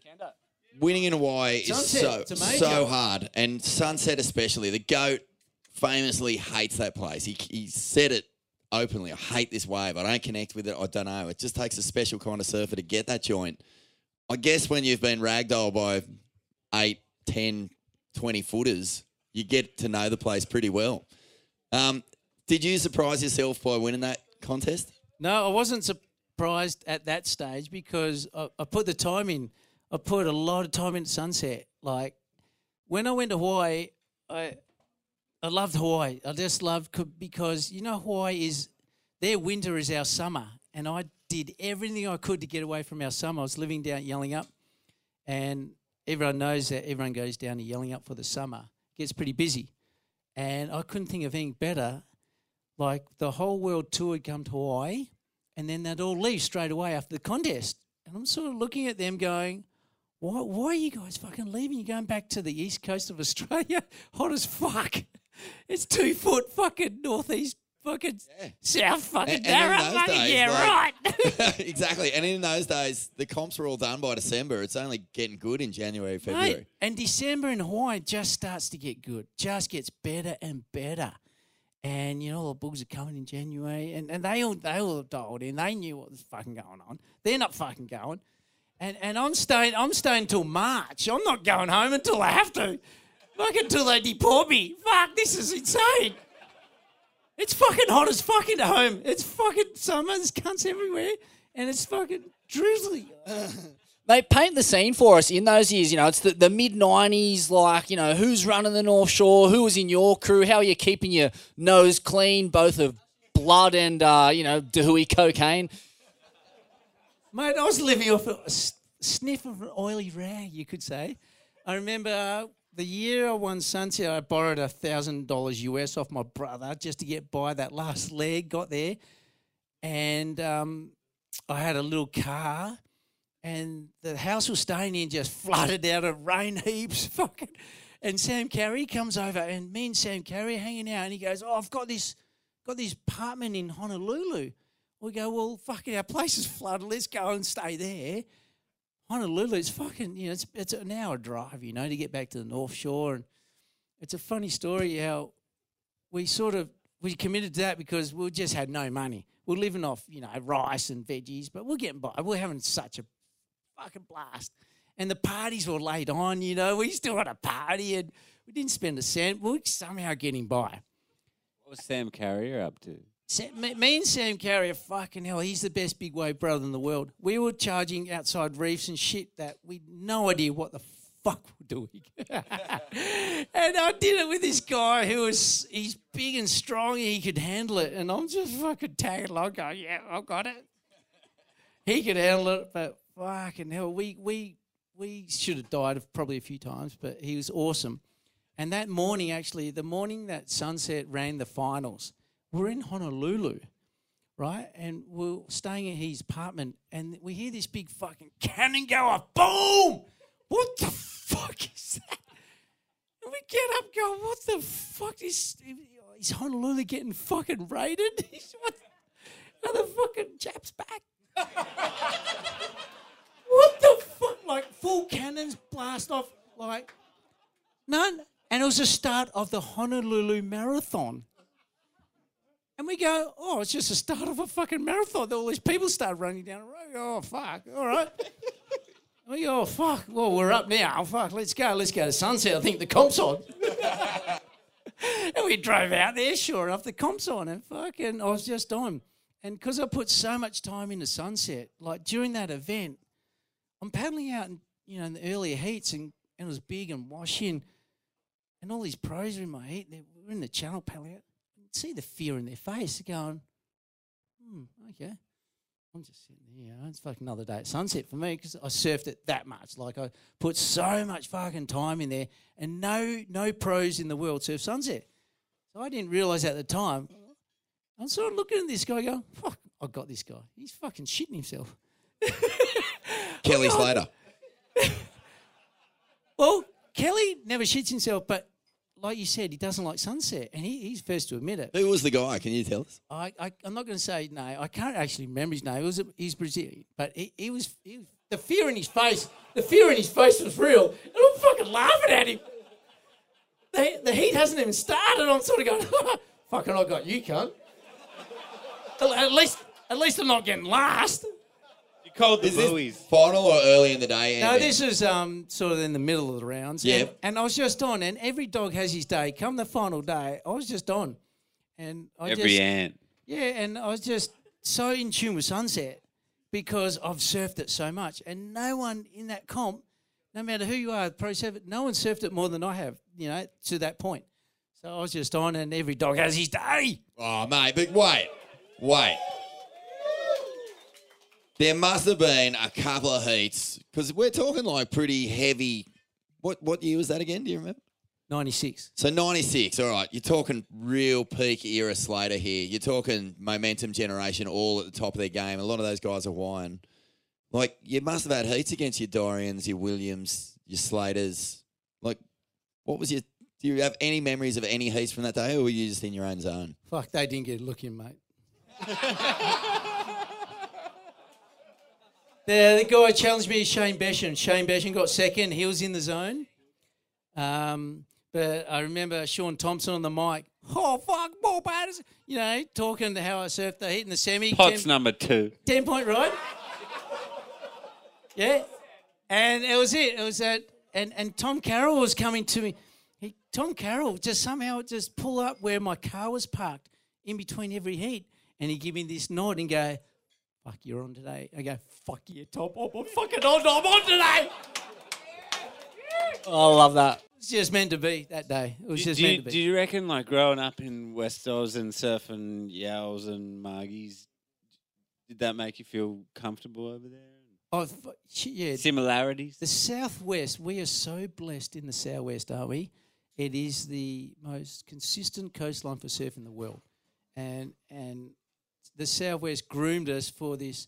And the push growing up with Jake, we pushed each other to get deeper and bigger. We just want a bigger wave. I want to get deeper than you. Fuck.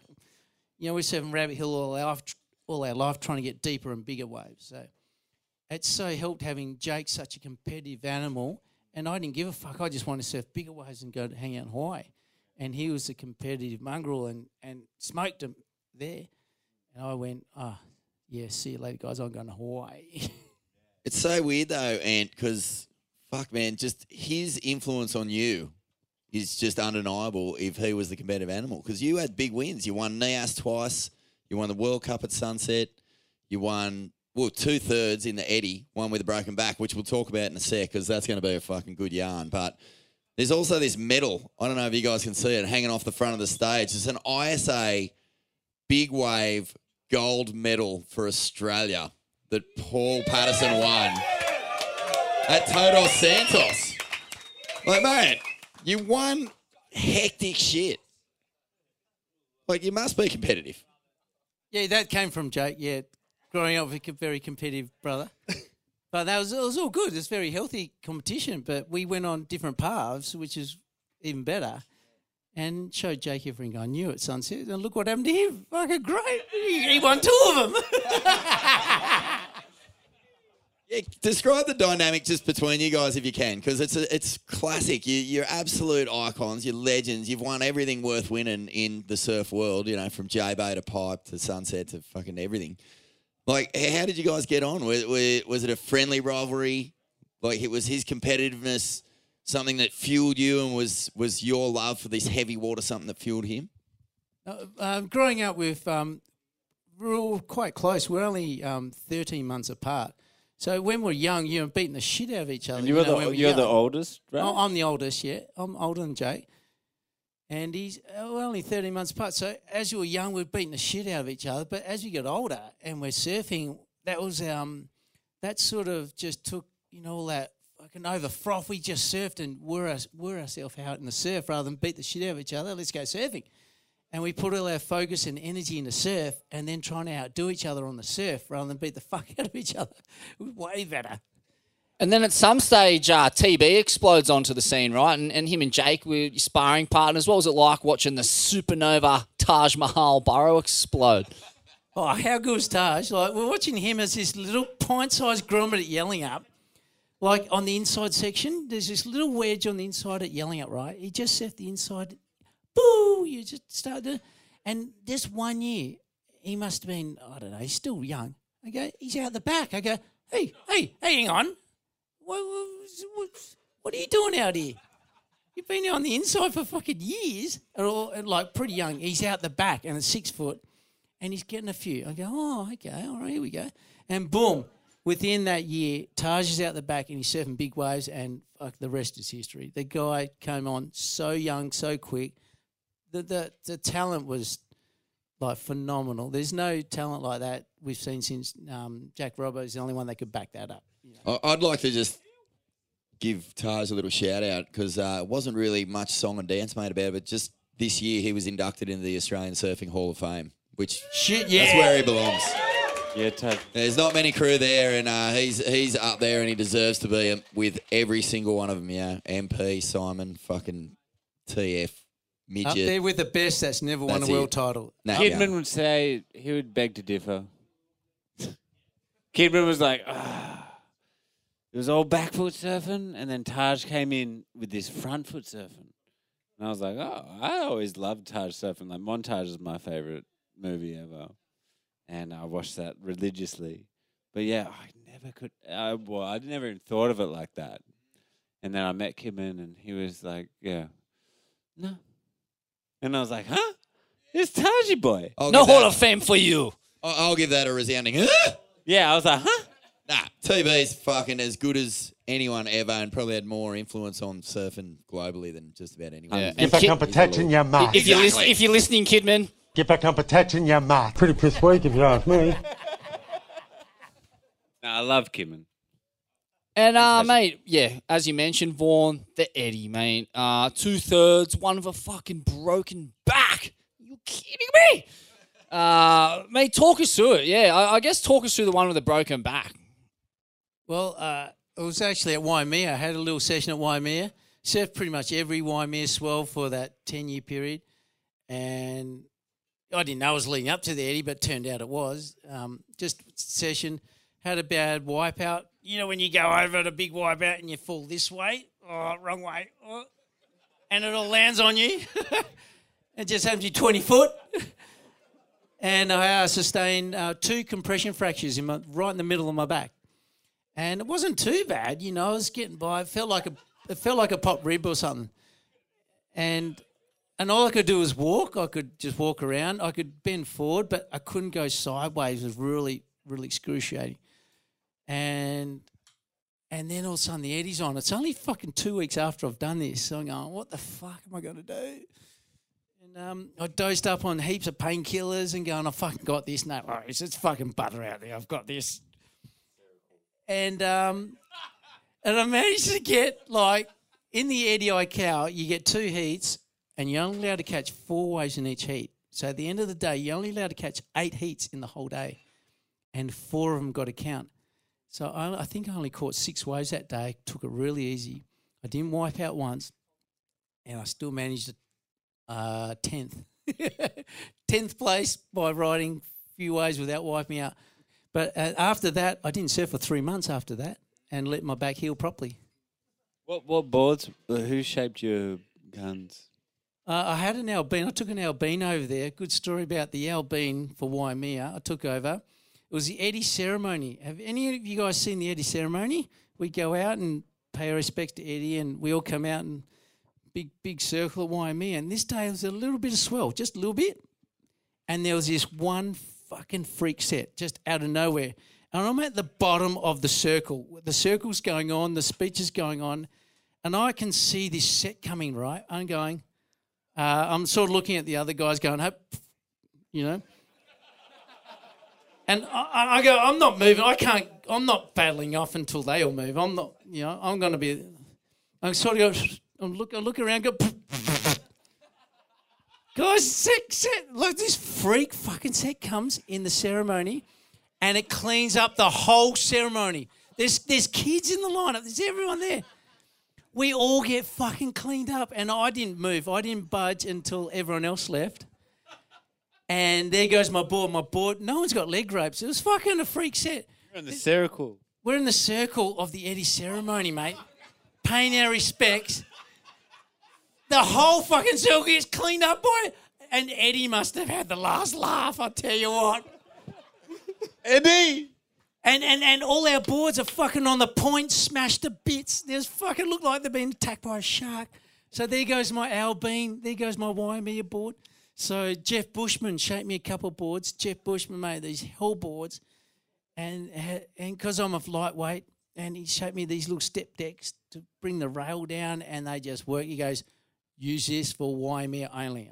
All right, well, okay. I'm not going to fucking ride this fucking thing. It's 9 fucking foot, fucking huge.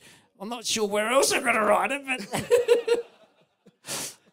And it went like a fucking dream, and I got third the first year I got in the Eddie on Jeff's new board. It fucking went like a dream.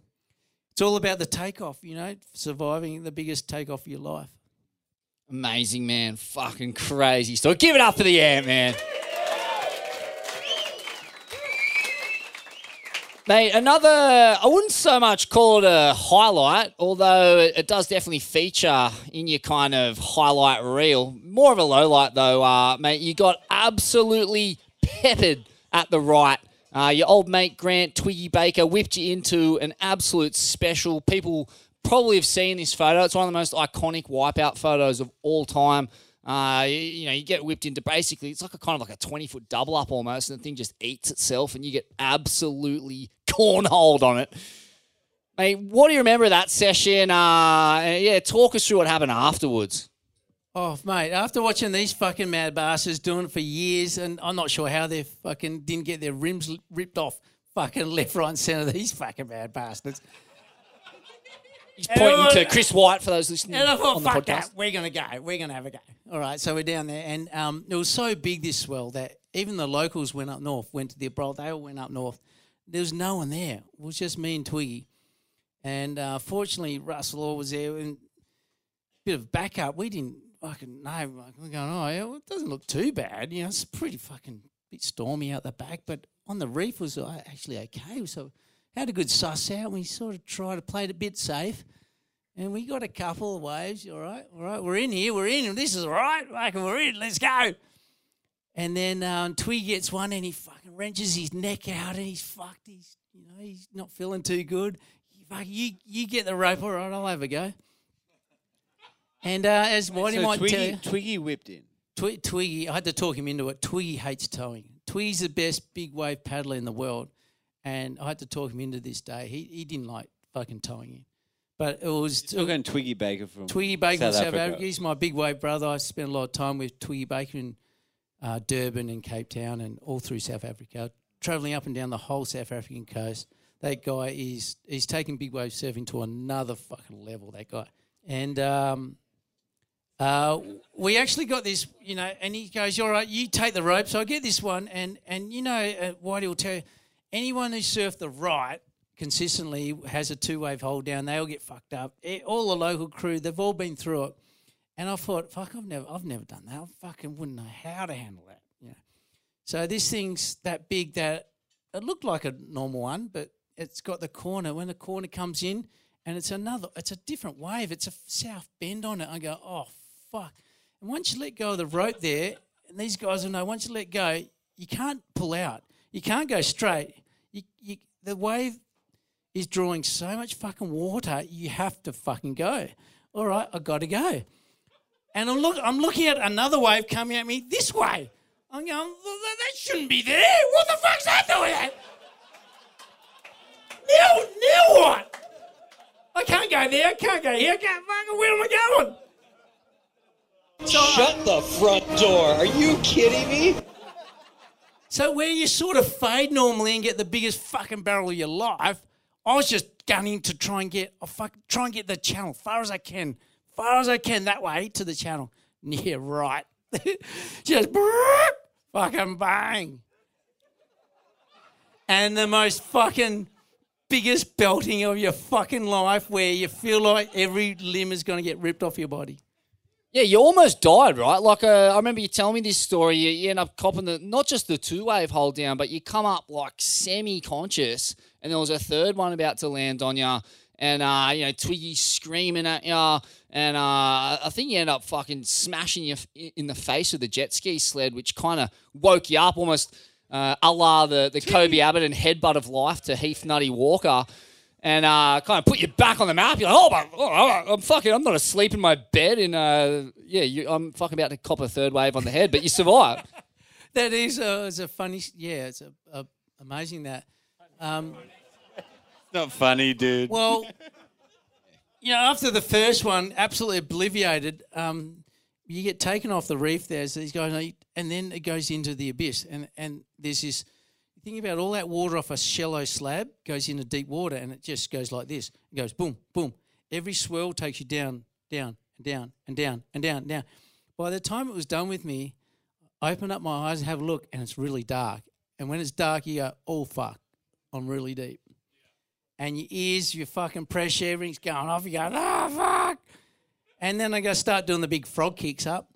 And then the second one comes over. I went, oh, there it is, number 2. So wait, you're swimming upwards with your eyes open from who knows, like probably 10 meters deep, and you see the next thing just detonate above you. After I'm done with the first annihilation and it mellows, then I open my eyes and work out what the fuck's going on. I start doing the big frog kicks. I'm coming up, no worries, got this, and then boom, the second one goes over me. I'm not even halfway up. What does it look like at that point when you're halfway up and seeing that thing explode above you? Like, did you have a clear view of the wave? Because there's no other wave in the world where that happens, where you can be... It's fucking dark. It was so deep, man. I can't see shit. Can't see shit, yeah. That's when he pulls out his little glow light from the back of his head and just hangs in front of him and starts eating krill. Pull out my antennas. Well, it looks like I'm going to be down here for a while. I'm going to need some sustenance. Wasn't much to see down there. I got fucked up. And that's when I went to the old ragdoll. Oh, that's it. Second wave came over, ragdoll. And just let myself go, oh, that's it, I'm dead. When I say, oh, that's it, I'm dead, I go to ragdoll. Do not move a muscle, because as soon as you start swimming, you produce carbon dioxide. There's a science behind it. And if you don't move a single muscle, you don't produce carbon dioxide, which makes you want to breathe. And you guys can all do it. You can all survive. And if you relax underwater, you can hold your breath for a fucking long time if you have to. And when you have to, I'll tell you what, you have to. Call it ragdoll. Just remember, ragdoll, go under and turn yourself off. Just sit underwater. It's quite relaxing. It's really relaxing. Still wee-wee.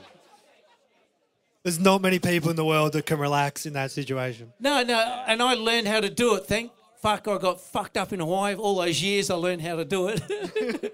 and this was a major survival situation, though. It got to the point where by the time I got up, I slowly I didn't have much buoyancy. I just slowly brought me up. And the next wave was drawing water, so I've been sucked out from the channel into the impact. Twiggy said you came up right in the middle of the peak, and the third wave came up, and he goes, someone was fucking looking after you. The third wave came up and didn't break. And it came up, you came up as a third wave came over you. So I was nearly under for 3, and I got up, and I consciously knew, I could see that the colours changing. I'd see myself coming out. I consciously knew I got there, went like this, and then went, that's it. And I passed out. Surface passed out, and Twiggy came and ripped my head up. And fortunately, that third wave didn't break, but the fourth one was a fucking another 20-footer. So we're under the pump. So Twiggy's gone, fucking, and he got me, ripped my head up, and I'm in a daze, and I'm going like this. And he goes, he's screaming the fuck out of me. I'm going like this. And like you said, he whipped the sled around so hard it went whack. It fucking smashed me so hard in the face it woke me up. which was a blessing. And he goes, grab on. And I just looked at my hands, which had nothing, no energy left. I just went, oh, fucking grab on. And the littlest fucking whatever I had, I just grabbed on. And he had to zoom out of this fucking 20-footer into the channel. And, of course, I was sucking the big ones up. I was sort of out of air, but it was more about the pressure in my head. The pressure, because I didn't equalise from going push so deep. It felt like my head was about to fucking burst like a pimple. It was fucked up. I don't think my head's been the same since. So That is a gritty story. Pure grit. The merchant of grit. Give it up for the Antman. All right, it's question time. So that's what Ant-Man's body was doing underwater in case John Flowers have Kelly Slater's foreskin in his knee. Does Gabby shave the bits of skin that none of us can see? If you drag your filthy cornhole down to the face of the old man Pike, will sparks fly from it like a comet across the lonely night? Otherwise those judges crazy, and they fucking lost the brief. Would chain her and take 50 grand over and let us leave. This way seek answers, the prophets will oblige. So Scottish rules and ask us a question, we will speak no lies. Ask us a question, we'll tell you no lies. Ask us a question, we'll tell you no lies.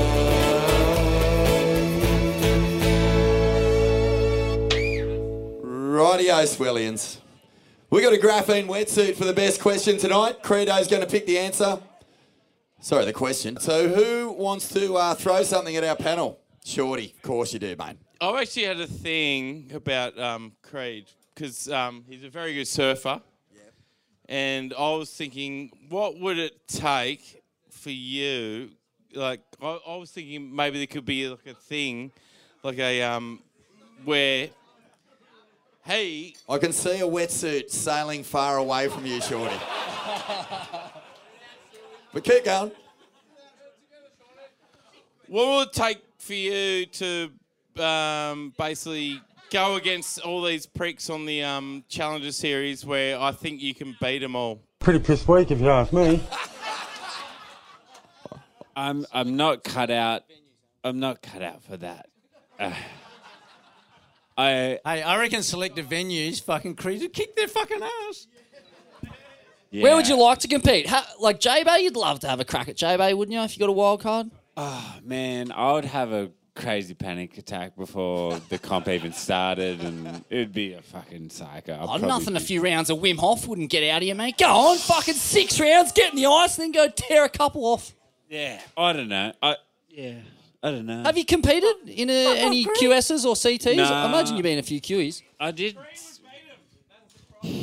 I did some QEs when I was like 18 or something. But yeah, I grew up with my dad. We did heaps of comps together. He's a very competitive person, and I think I don't know. Like I won an Australian title once, which was pretty crazy. But it was.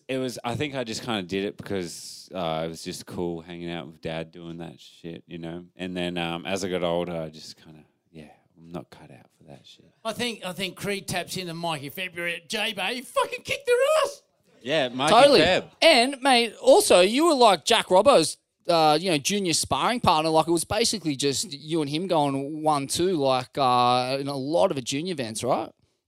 Yeah, in WA, I guess. Yeah, when we were really little. I don't know. I don't know. I'm just trying to make an album, man. Yeah, man. Let's talk about the music. Kidding me? Talk about the music, Smithy. What's your name, bro? Paddy, bruh. What is it?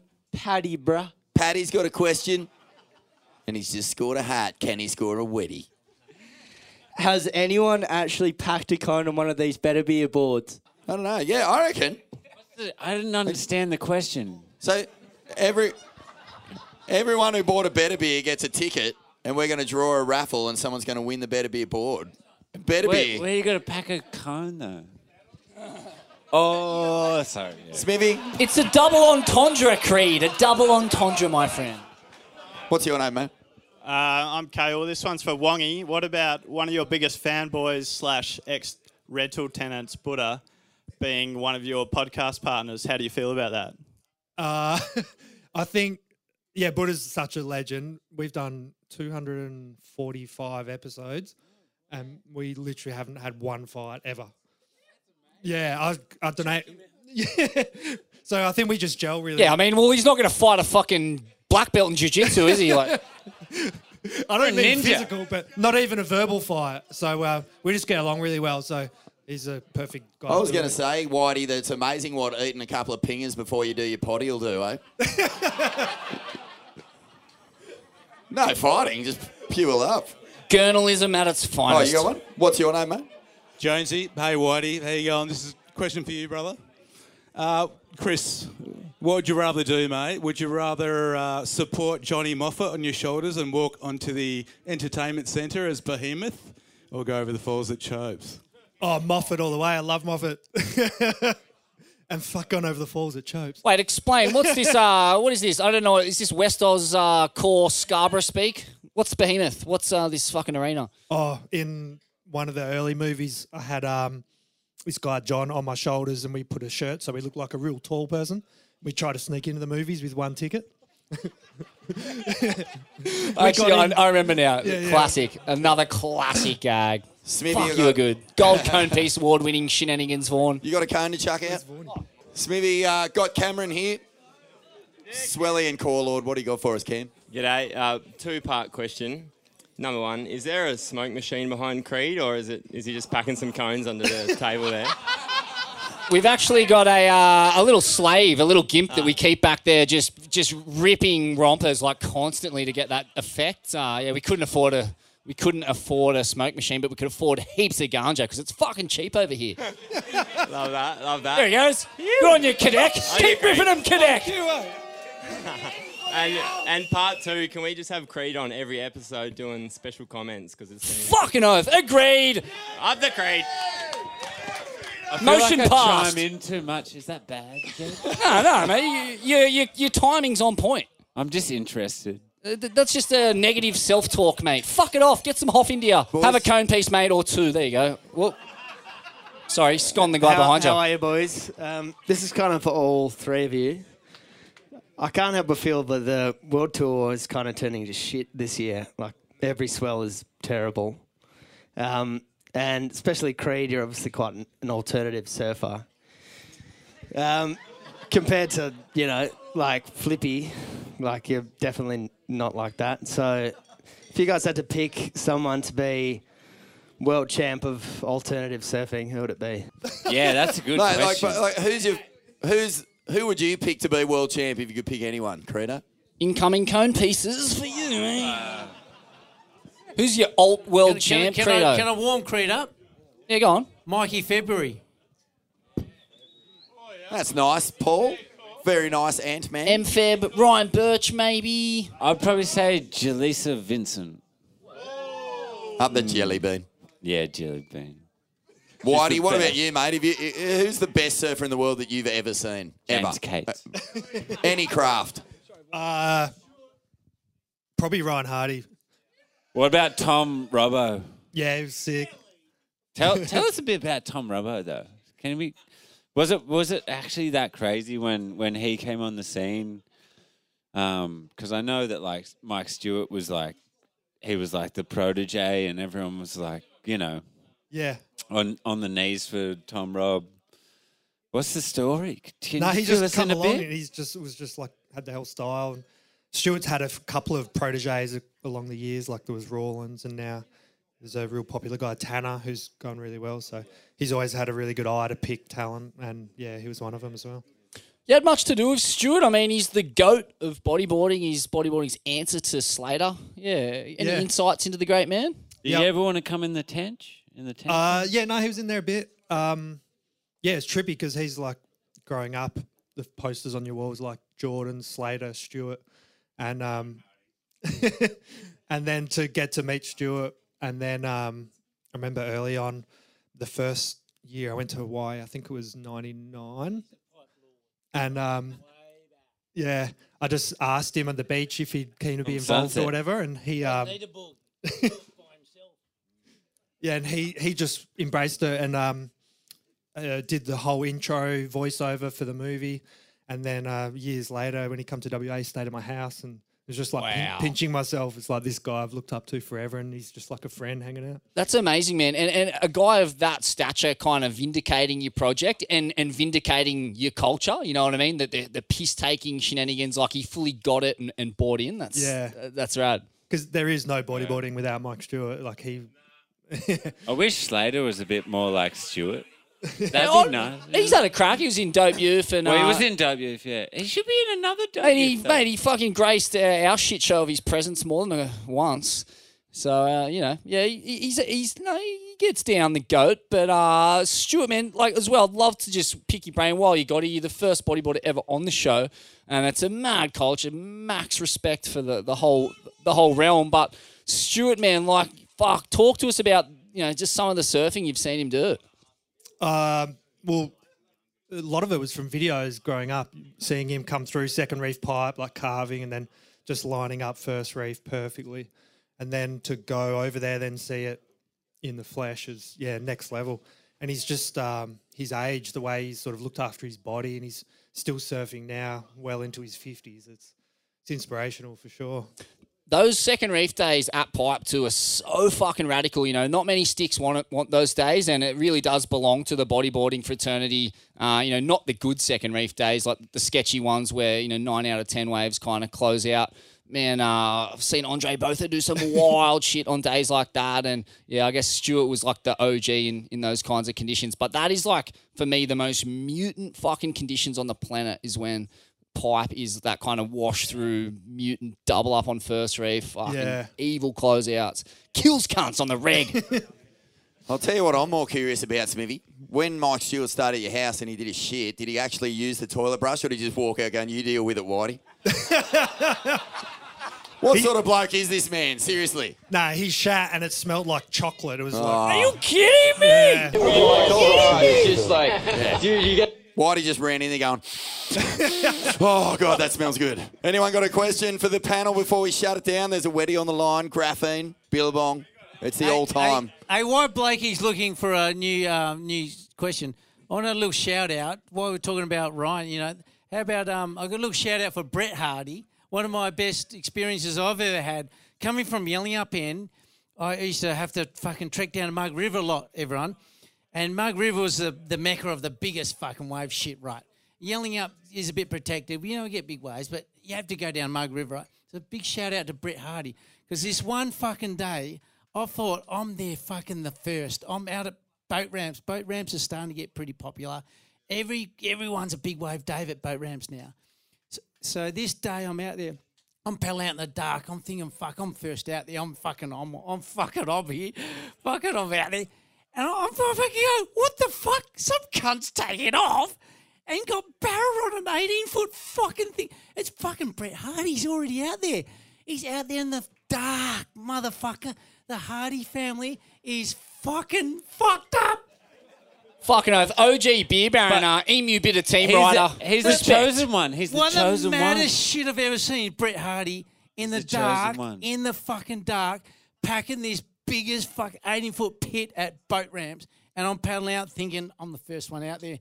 He's fucking been out there for fucking who knows how long. He looked like a spider monkey jacked up a Mountain Dew. All right, we got a question here, and then we're going to wrap it. What's your name and question, mate? My name's Dan. Look, the flavour of the month, Jack Robinson. There's 3 guys up there who know him well. What do you think? Can he do it? Can he get it done this year or what? Yeah, can he win at Trestles against Felipe and everyone else, or is he just going to get fucking iced by some 3-foot onshore dribbly, powerless, gutless piece of shit? That's my fear, eh? The whole time you're just watching, he's just having the best year, and you just can see it unfolding, hey. But I still like to back Jack in for sure. He like I grew up like competing against a lot of dudes that are on the tour now, and I've never ever seen anyone in the water like Jack. Like he's a freak. Like, and I know he can do it. But yeah, it's more of a mental game where he's at, and there's heaps of other dudes that are up in the mix. But yeah, he has so much talent, and we all know that. But yeah, he's got it. Yeah, Come on, Robbo. Come on, mate. He's got it. We're gonna see it happen. Ant-Man's just... Fuck yeah, he's got it. There Fuck he is. yeah. All right, one more up here, Smithy, and then we're going to give out the Whitey and the board. So hang tight. What's your name, mate? Roscoe. Roscoe. What do you got, Roscoe Alvin? One for Creed. There you go, mate. What would you rather do? Surf 20-foot right or run it straight at Jay Davies? Whoa. Heavy. Run it straight at Jay Davies with pleasure. Russell Lord. He's a Ferrari of no motor, mate. I'll give it all. I feel like we can make that happen. Hey, Stay Smithy. tuned. Have a couple cone pieces while Smithy, you're at it. we actually do have one more. I can't read. I haven't got my glasses. But the boys have got one here from Russell Lord. Ord Sword, no way. Yeah, a couple of Texting fireys up the back here. They got a question from They're Audie. mad. Yeah, I don't know you, man, but I've known Russell for a long time. So he says, ask him if him flips, did he do underwater at the right? Did he have to CDLM to survive? Explain, Antman. How many flips did you do underwater at the right that day? How many I'm not flips? sure what he called it, but I call it, like I mentioned before, I call it ragdoll. Just turn to a ragdoll. And once you learn to relax underwater, everyone here can hold their breath for as long as they fucking like. Unreal. Love closing that out with one of the Righto. Western Reds' greatest ever rugby league players. Hey, too. folks. Absolute icon. Well, we got one more question. One more. Hang on. Chris White, can you remember a thing called salt at Trig Point where bodies used to get run over by fucking stand-up surfers? Surfers against lid traffic. Yeah, salt. I remember it well. Everybody remembers that. It's so classic, though, isn't it? Like, the sticks love to flex when it's fucking 1 foot trig point and they're flexing on the boogs. Like, that's basically the way it goes, right? But when it's 6 to 8 foot and slabbing, them cunts are not around. That's the thing. Any trouble you normally have, it's like these guys up here, like so respectful, and all the surfers I've sort of come across. Yeah, some old school bodyboarders right there. But yeah, you never like the surfers that could really surf. You never really had problems with them. That's such a good point, mate. The guys you have problems with are fucking kooks, generally. Righto. Welcome to the stage, Antman, #1 swell-in at every Antman. single show. East My Coast, man. West Coast, Vico, you name it. Yeah, man. Creedo, best question, mate. Who are you giving it to? It was the guy who asked the question about Jack Robbo winning the Jack Robbo winning the world title. whatever. Coming up and grab your prize, old boy. That's Good question. graphene. Don't lose those letters, man. We know.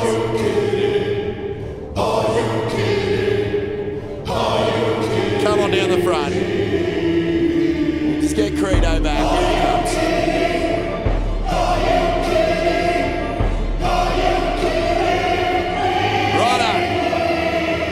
On the count of 3. Creedo, get over here, buddy. Come on in. We want a massive up the fucking swell-ins. 1, 2, 3. Up the fucking swell-ins. Have a good night, Scarborough.